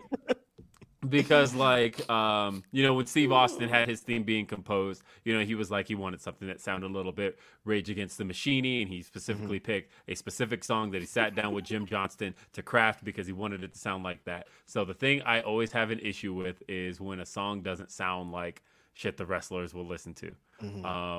And Def Rebel has pretty much been putting out nothing but like that stuff that I know the wrestlers ain't listening to. Sami Zayn ain't walking around listening to damn so trash. Yes, no. I will say one of the few Def Rebel themes that I like, and that's why I'm glad. Part of the reason I'm glad the Good Brothers are back is the OC theme. I like their theme a lot. Okay. Which they didn't even use it this time. They used something different from the Good Brothers, which I don't know. It's in the chat, but that man's got Judas set as his ringtone. That's what I'm saying. Definitely does. So but like I said, this felt, listening to Bray's entrance, like real music. It felt like something people would listen to. It felt like something Bray would listen to. And I came away from that going, this feels like entrance music. Because when I watch UFC entrances, when I watch boxing entrances, that's the thing I love most is that I hear from people. I mean, I'm hearing their personality come out because I feel like it's something that speaks to them. And even when it's original music, it just needs to sound like something that they would. And I felt like I got that from Bray's new shit. From Bray. It sounded good. It sounded great. I loved it. So Devil Kazooie. I'm not talking about the original Good Brother. I'm talking about the OC theme, the We're Coming For You. That's a Def Rebel thing. Yeah. So It's Shout out to Bray. He got his job back, man. I'm happy. Got his job back. No, I was happy for Bray. I was happy for Bray and Braun getting released were like the biggest surprises. I thought they would be in WWE for a long time. So I'm not surprised that both of them are back. Yeah, releasing Bray was a mistake. I'll just go ahead and say it. I think that it was a big mistake. And I thought everything he said in the promo hit because, man, I missed Bray. I think that Bray adds something to wrestling that isn't there. And I know people are going to do I hate spooky gimmicks, and you have other people doing terrible spooky stuff like Joe Gacy or whatever the fuck that Viking Raiders promo was that looked bad. No, I just think that he adds something that is just not there. For whatever you don't like about spooky gimmicks, nobody does spooky, and nobody does this presentation and spectacle like Bray does. And again, nobody cuts promos like this guy. So spooky. And they brought him back in October. Not that I hate. And once again, it's not that I hate spooky gimmicks because I actually don't hate spooky gimmicks. Again, I hate supernatural, and that is, I think, you can do spooky without defying the laws of life. Like you can do spooky up until the point of where Bray is literally burned to a crisp. Right. Like then we reach an issue where like, no, he's fucking dead. Like this is, now we have a fucking problem here. You actually like literally within the context of the show burned a human body and nobody extinguished it. And you just let him like fucking nobody melt. Called the cops or none. Randy Orton just murdered somebody, like a murder beef right on camera. We all watched it. So, I like scary in wrestling. But again, it's the same way where I like horror films when it's psychological, not so much supernatural. Gotcha. Unless it's established within that universe already. Like, okay, I obviously like Friday the 13th movies, or Friday the 13th. Did I say Friday the 13th? Those are a little more realistic. I more so meant to say that, or I guess not, those aren't really either. Since Jason is also dead. We've seen this man go to space at this point. I'm saying. I know. At some point, we need to go to space. But like I said, if it's established within that universe. But at the same time, like I said, I do like just the it could work. Yeah, I like more thrillers. I like more psychological thrillers and things like that. Right. And I think you can do that here. Yeah, I mean, I was going with Nightmare on Elm Street, though. By the way, that was where I was going. And wait, in what way that it was? It had its own defined logic. Yeah, that it's defined within the series. That obviously Freddy Krueger gets into your nightmares, right. And so like we know this, it's established. We don't have any other media here where like nobody else. Either way, it's not a bigger universe. That's all. Gotcha. Yeah. That's why I tweeted also that, I don't know, man. I think we get so sucked into, in ring, 5-star matches, all this stuff. Realism, everything had to be realism. Man, sometimes bad wrestling is good. I tweeted that, but I 100% believe that sometimes bad wrestling is memorable enough. It depends on your definition of bad. That's what I'm saying. Of course, I'm not saying we all want to see bad matches, but I do think that there's a lot of stuff that we love as wrestling fans that isn't good. I'm glad we got to that with Bray Wyatt. I was hoping we get here. That Bray Wyatt's a bad wrestler. That's a great way to end. Here we go. Because we're gonna everything that you're saying, I'm all in. I like it, you guys. But then he's gonna have a match with somebody, and it's gonna be awful. I don't think he's a bad wrestler though. Like I don't know. Well, again, they have to be smart about this, right? Somebody asked me on Twitter today. They asked if I thought Bray was going to be positioned as a babyface or a heel. I said Hunter would be as dumb as Vince was if he positions Bray as a heel again. Because it's very clear, especially now that the fans had to be away from him for a year and a half, that the fans do not want to boo Bray Wyatt. If you position him as a heel, you're going to damage any babyface you put against him. Do not position this man as a heel. Anybody that the fans miss, you don't want to make them a heel because they missed him and they want to cheer him now that they're back. Like the guy was saying earlier in the super chat about MJF, or people have been talking about MJF. It's like people missed MJF, so he's not going to be a heel. He's still a heel, but people aren't going to treat him like a heel. No one's going to treat Bray Wyatt like a heel no matter what you do because they missed him and they wanted him back. And there's no babyface in WWE today strong enough to withstand that. Right. Any face you put in there with him is going to get slaughtered. That's what happened with Rollins. Yes. It was a mistake. You can't do that. And they, again, Vince made that mistake. Vince continually positioned Bray as a heel. It even felt like coming out of WrestleMania, what was that, 32? It felt like Bray was supposed to be a babyface, and then he got hurt. And then when they brought him back, they were just like, he's a heel again. And it was like, but you were like starting to turn it. Like, remember they tagged him with Roman, and the fans were all into it, and they cheered. Yep. And then he got hurt after that, so they kept him off TV. But that was the first sign that the fans wanted to cheer Bray. And the only ever time the fans were like allowed to cheer Bray Wyatt was teaming him with Matt Hardy. Other than that, they never really gave the fans. That was a weird run. They never really gave Bray the ability to just be the thing that the fans like against other heels. Like, that's all he's ever needed to be.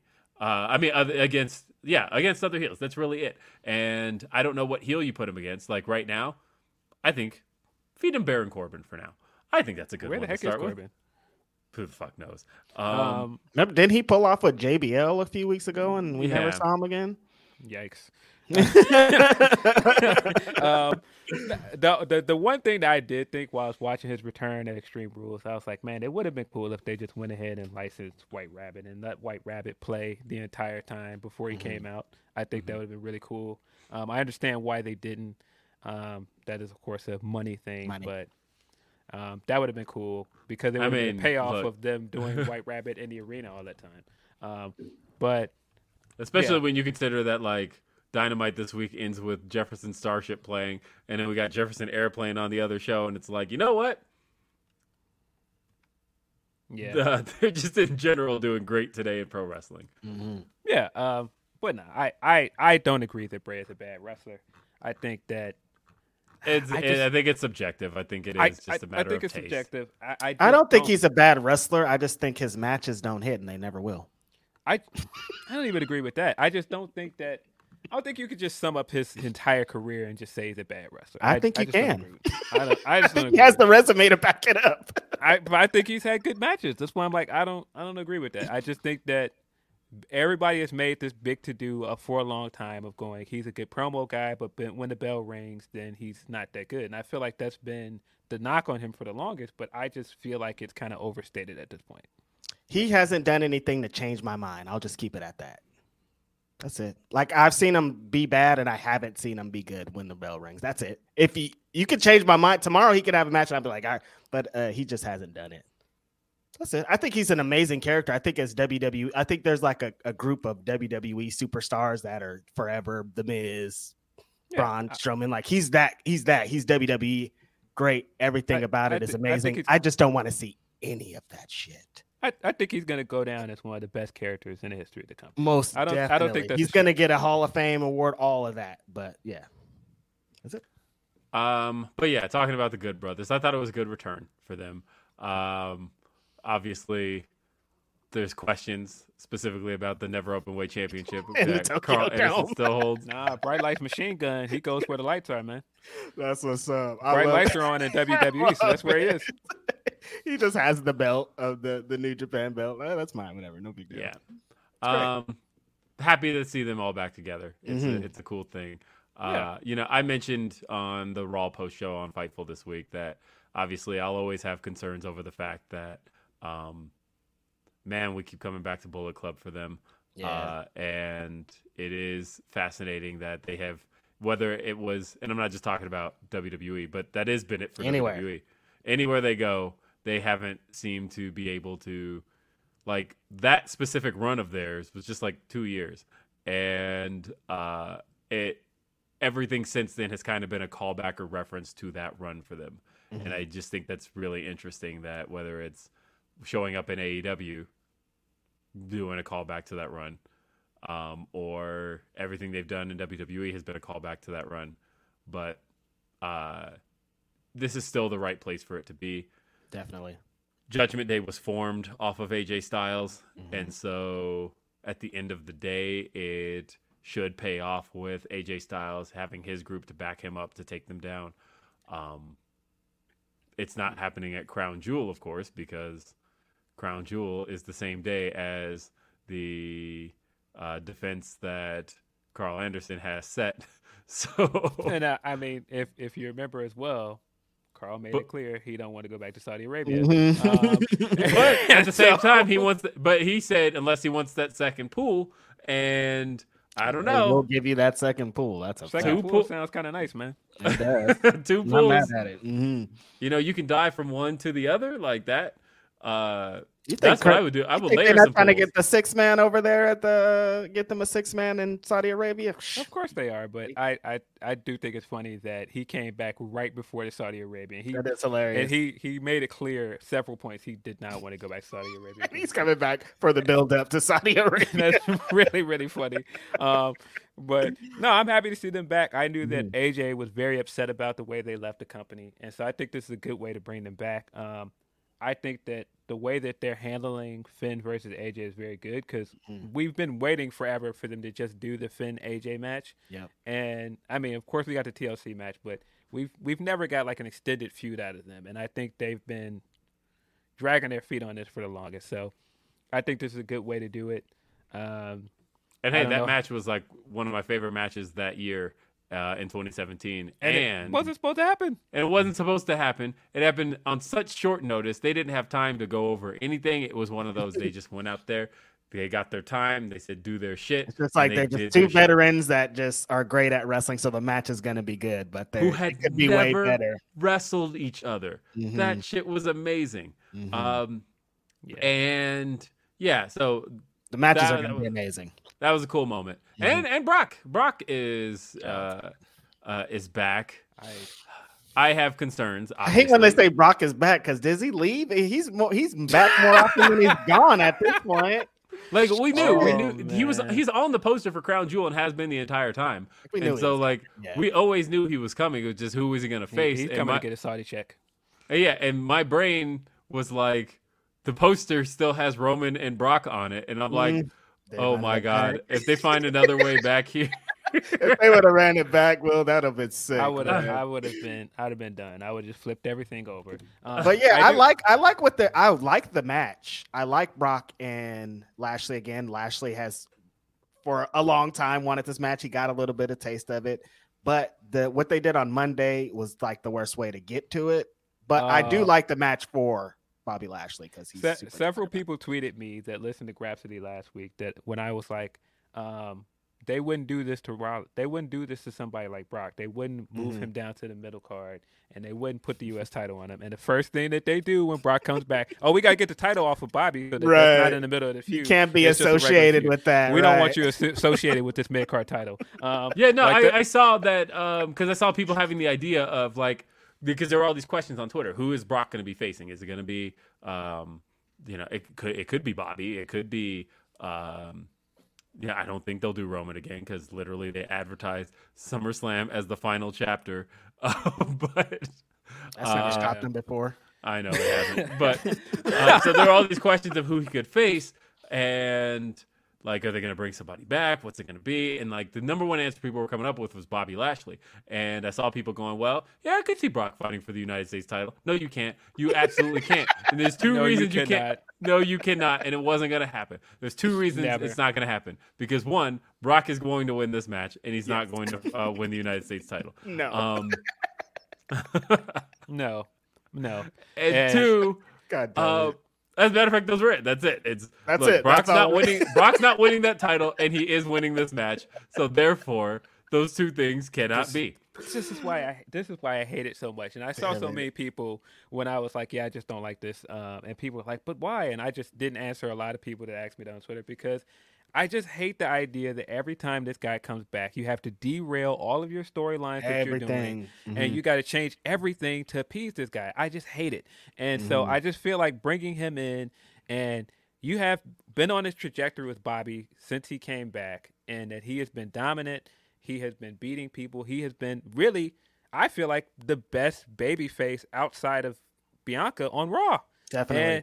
And I feel like the thing that you would do with him if you had a world title on this show is that you'd be building him to the world title match. He didn't lose. He did not lose his title at Elimination Chamber. He never lost. And so instead of building him to that, no, you just have Brock come out and just beat him down again. It's like, and I just don't believe that they're building this to this triumphant moment for Bobby. If I believed that, then maybe I would be optimistic, but I just don't believe that. I feel like this is going to be possibly a better match than their Royal Rumble match. This will be what Bobby wanted, because Bobby has always wanted the match with Lesnar, but I feel like he's gonna lose. He's gonna lose. I'd just like to ask a couple of questions.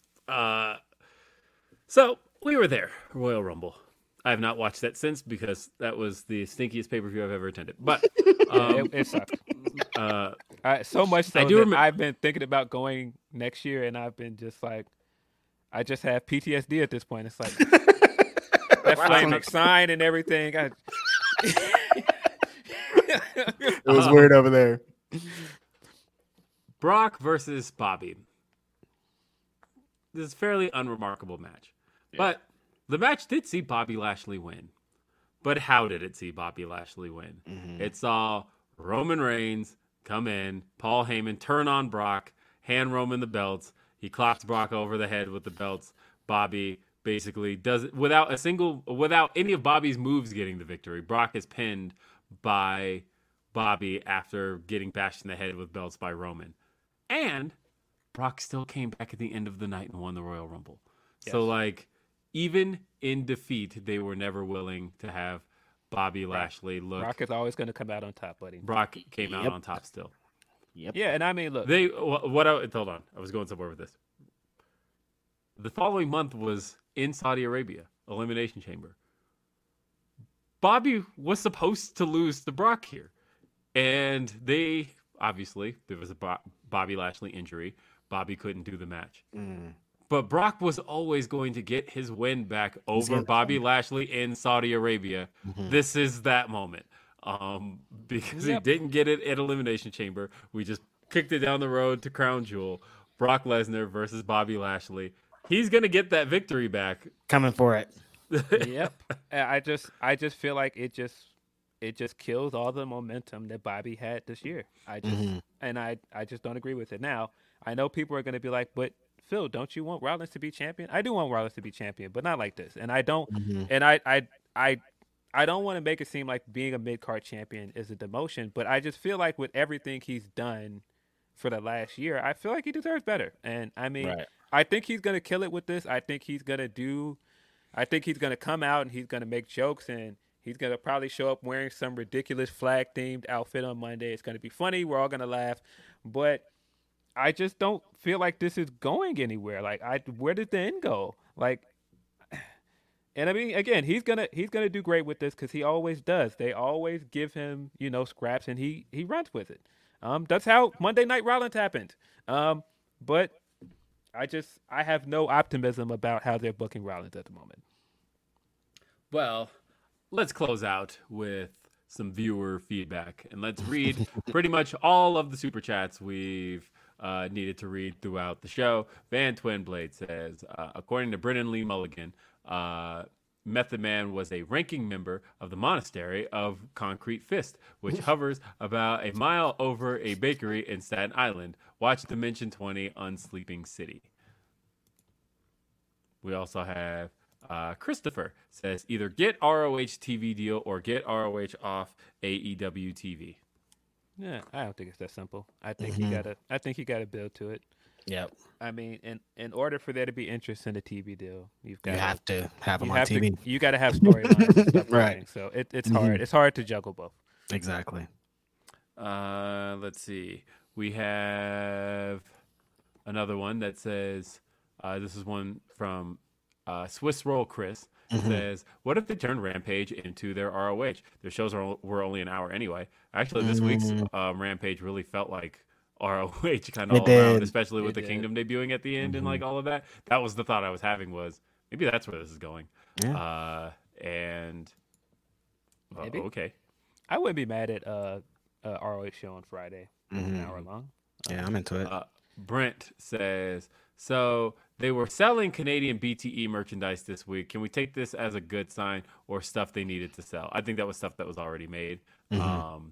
But there was a willingness to at least address some elephants in the room, such as the Hangman and Hangman's promo. What a fantastic promo this week. Yep. Hangman. You know, it's funny for me being such an in-ring guy. Watch after the week tomorrow. I've already completed my list. None of the stuff on my list this week happened in the ring. As far as wrestling was concerned, it happened bell to bell. All three of my top three things were moments, not bell to bell. So moments like this. Either way. But I was just saying they had a willingness to reference things. I mentioned this week Brandon Cutler has been like fully elited out. He's been wearing the Young Bucks shoes on Dark Elevation this week, and he's coming out.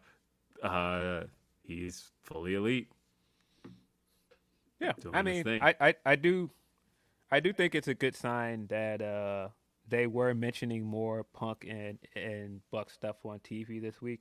I mean, that mock shot at Punk was very obvious. And, of course, the references to the Bucks were obvious as well. I thought the Hangman promo was very, very good. Tremendous. I think one of the things that I don't like about this year with AEW is that people have just glossed over how good Hangman is. And I think that his reign has kind of been forgotten by some fans, and I think his reign was really good. He had some banger matches, and I still think that he's one of the most relatable wrestling characters of this era. Definitely. Is everything okay? Did you see Stokely's post? His AEW entrance exam that he gave to Matt Hardy? We need to answer these questions. We have to. Hold on. It says, Matthew, now that I have your contract, this is due by October 18th before you enter the building for AEW Dynamite.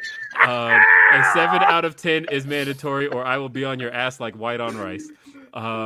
Number 1, Birdman on the 2000 Classic #1 Stunner said he was going to fuck him in the ass while Lil Wayne, A, delivered the bond or diversified his bonds, B, beat up the pussy, or C, joined Death Row. Question number 2. Bruh Man on Martin is from the A, 5th floor, B, 1st floor, or C, basement. Number 3. Nas hit Jay-Z with A, chloroform, B, ether, or C, the blood of Christ. Number 4. What does it mean to wish a motherfucker would? A, request help, B, welcome a confrontation, or C, request a retweet. Number 5, finish the lyrics. We are living blank. A, together. Blank. B, apart. Says A, together. B, apart. Or C, single. Number 6, Stokely Hathaway was a personal trainer to which professional wrestler? A, Stevie Ray. B, Kenny Omega. Or C, Monty Brown. Number 7, what type of jeans does Eddie Kingston prefer? A, skinny, B, boot cut, or C, straight. Number 8, Keenan Ivory Wayans was the star of which 1994 blockbuster hit? Is it A, Shaft, B, A Low Down Dirty Shame, or C, I Got the Hookup? Number 9, Here It Goes was said by A, Kel Mitchell, B, Father James Mitchell, or C, Keith Lee. These are not questions for black people because they're too easy. Exactly. And number 10, are you invited to the cookout? A, no. B, no. Or C, no. That's the correct one. Number 10. Yes. 3 no's. What a guy. What an asset. Stokely's amazing. It's so funny. Tremendous. Stokely is amazing. Oh, my God. Stokely's so good. Yeah. Stokely, the invite is truly open. Come on. Yeah, no, we want Stokely on the show. Yeah, we want Stokely. Let's see. We've got. Did I read this one already? Oh no, it's just the same one. We've heard this a lot. Can we please get ROH off AEW TV? You read that one already. No, that's a different one. That's a different one. Somebody else is complaining about it. Yeah. Mac asks, "What are the odds of Nigel McGuinness turning up in AEW?" I can actually think see that. Pretty high. Yeah, pretty high. I can see that. Yeah, I think that he would even if he work a doesn't lot. wrestle, I could see him having been a former champion confronting Jericho. Right. Yeah, Maybe or- having somebody represent him. Yeah, being on guest commentary for Ring of Honor stuff. Yes, something. Exactly. Brent says best recent example I can think of is Best Friends versus Miro and Kip. That match wiped out and made up for how bad the story was. Again, that a great match can make up for a bad story better than a bad match can. I mean, that's what's happening with Nyla and Jade at the moment. This stuff is amazing because Nyla is amazing. I don't think this would be nearly as funny if Nyla wasn't amazing on Twitter. No other wrestler could do this title stealing thing and make it work like Nyla does, for sure. She's amazing. Jennifer says y'all need to read the comic Do a Powerbomb. It is phenomenal. Okay. Do a Powerbomb. I don't know what that is. Please give me more information, Jennifer. I would appreciate that. Brent also says the people who you listed have keyed bad faith and tribalism to a business model. That's very true as well. That's the other thing as far as listed there is concerned. Like you look at stuff Jim Cornette likes versus stuff Jim Cornette hates, and the viewership on hates is way higher. He knows where his bread is buttered. Shame Monster says, is Cargill a face going forward? I thought it was Nyla turning it first. No, she's the face. Also, re-listen to ATCQ's Midnight Marauders today. Still so good. It's a great album. One of the best Tribe Called Quest albums there is. One of the best hip hop albums of all time. Yeah, one of the best hip hop albums of all time. Jade. I think we're just supposed to like Nyla because she's funny, but she's still a heel. And Jade is gonna be a heel for a while. I don't think they're gonna make a full change for a minute. Yep. Let's see. We've got Chi-Town Spurs says the woman who has elevated herself the most in the Triple H era is Rhea, and she doesn't even wrestle at the moment. I expected more. I think they dropped the ball with Rhea hard, especially after. Well, not even after. At WrestleMania. Rhea. Yeah, I think they screwed her up by having her lose that match to Charlotte, and I mean, I think she's had good moments since then, but she's never quite hit the peak that she was at that time. Right. Kieran George says WWE feels complete with Bray returning. Never should have been cut to begin with. I've always said he could have be the Randy Orton to Roman Reigns' John Cena of this era. By the way, Bray's a good wrestler. Reg, LOL. You just said a bunch of ew in there, Kieran. A bunch of shit that's nasty. Nah, I'll say this. Facts in there, bro. Talking about the idea that WWE feels complete right now. So. One of the things I am interested in, because one of the things that Hunter has been doing in this run is bringing a lot of people back. That is his game plan. He brings back people that, especially people he was familiar with the booking of because he was booking them. When he was booking Karrion Kross, he was the one booking Dexter Lumis. He was the one booking Dakota Kai and so on. I said all that to say that the one thing that hasn't been done yet in this whole run is introducing somebody new. I am curious what that's going to be like. Like there was talk that, and I asked about this, and they weren't really sure where that even came from, specifically Matt Taven. But there was talk that Matt Taven was the one sought after by WWE. And so there was no truth to that rumor that was going around. It's not that there's no truth to it, because the very rumor could have just been that a writer could have said, or Booker. I mean, somebody could have been like, "We're interested in Matt Taven." Yeah, right. But specifically, as far, and that part could very well be true. But as far as Matt Taven himself having like any extensive discussions with WWE, at least not any different than he did with AEW. Like he was, just for him to be specifically cited was what I was told was a little odd. But again, that's an interesting thing, right? Because he hasn't been in WWE. And so the one thing we haven't seen from Hunter is a debut that is somebody entering the ecosystem for the first time. And I'm curious what that's going to be like.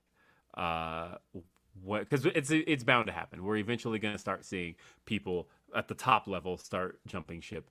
And I'm very curious what that's going to look like. Yeah, somebody that's not a return. Somebody that's not that's just a brand new debut. I think that's a while off. I don't think we'll see that for a while because I think he's burning through the Rolodex on all these guys he's calling back. So I don't know.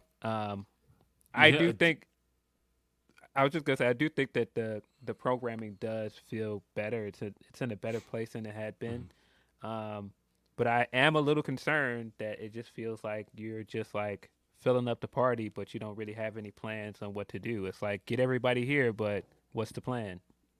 Yeah, and that's a big criticism people have for Tony, and we're kind of starting to see that on the other end. Good example is Hit Row. And they kind of got squashed by Legado del Fantasma yesterday. That match went 1:22, and it was and them clean, buddy. Shit. And not only did they beat him clean, if you are somebody who follows WWE canonically from NXT on, and you saw that Legado del Fantasma, who would you say has been their biggest rival? I guess maybe not their biggest rival, but let's go the other direction. Who was Hit Row's biggest rival? Legado del Fantasma. Legado. Yes. So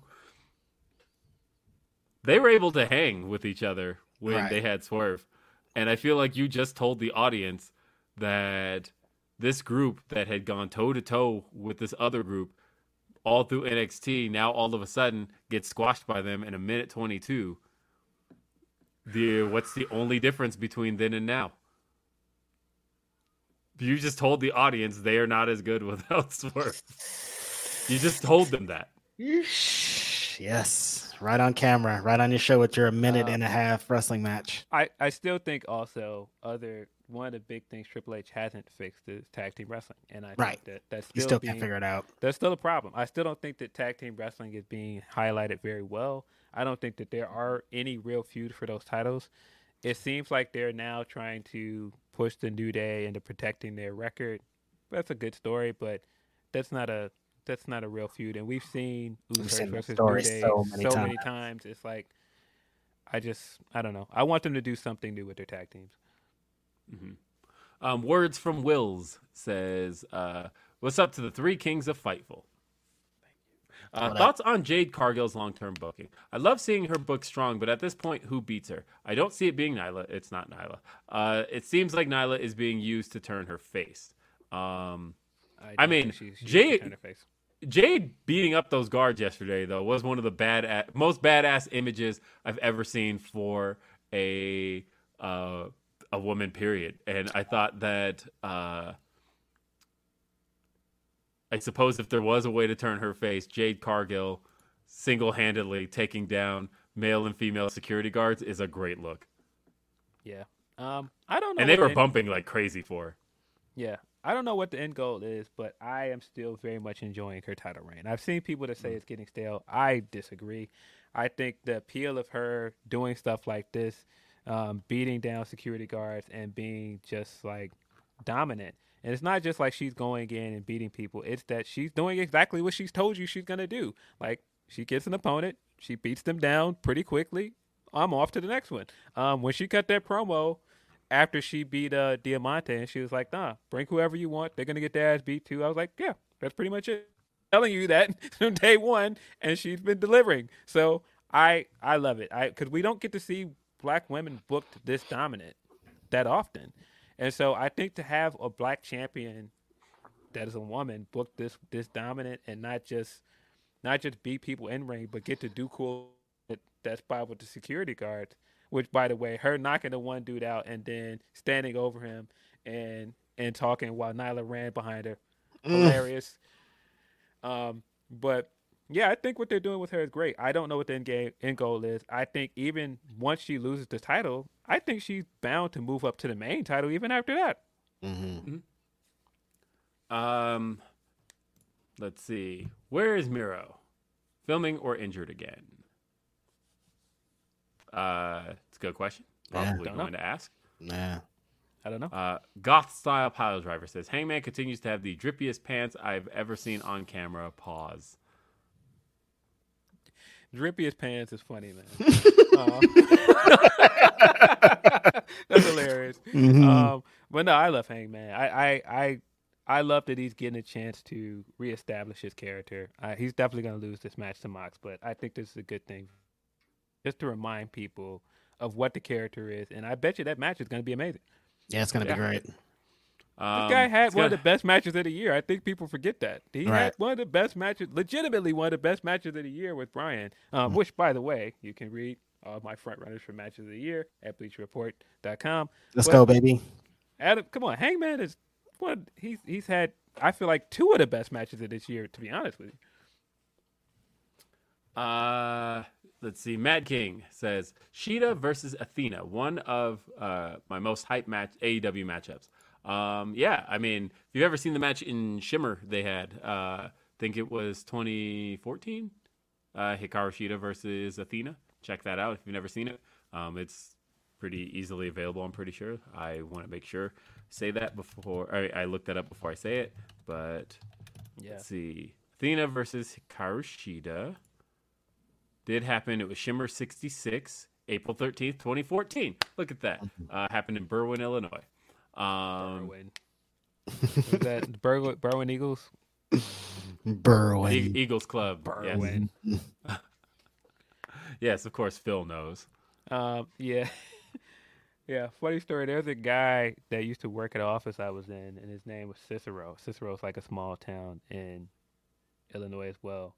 And so one of the guys on my desk was like, "Where's this Berwyn guy?" I was like, "That's not that guy's name. I think his name's Cicero. It is Berwyn guy." Illinois. All right. Well, that's it for Super Chats. That's it for the Humper Chats. Thank you, everybody who sent in a Super Chat. Thank you, everybody who sent in a Humper Chat. And thank you to everybody who watched this afternoon. Always going to be fun. And we continue to have fun. Check me out tomorrow. I'm on After the Week with Denise Salcedo.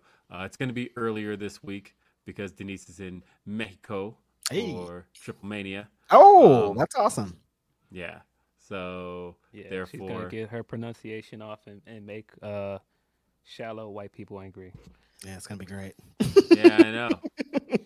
I thought that was is she covering or is she just attending? I mean, she's always covering this. Well, yeah, I mean, but like official, I guess is what I'm saying. I'm not sure what she's doing there. I'll ask, I guess. But we got to record early. So Denise has me up at 9 a.m. my time. We are recording something with Denise next week too, aren't we? Oh, that's right. Yeah, we have that thing coming up. This is a thing? Yeah. Are we recording something with her on like the 20th or something?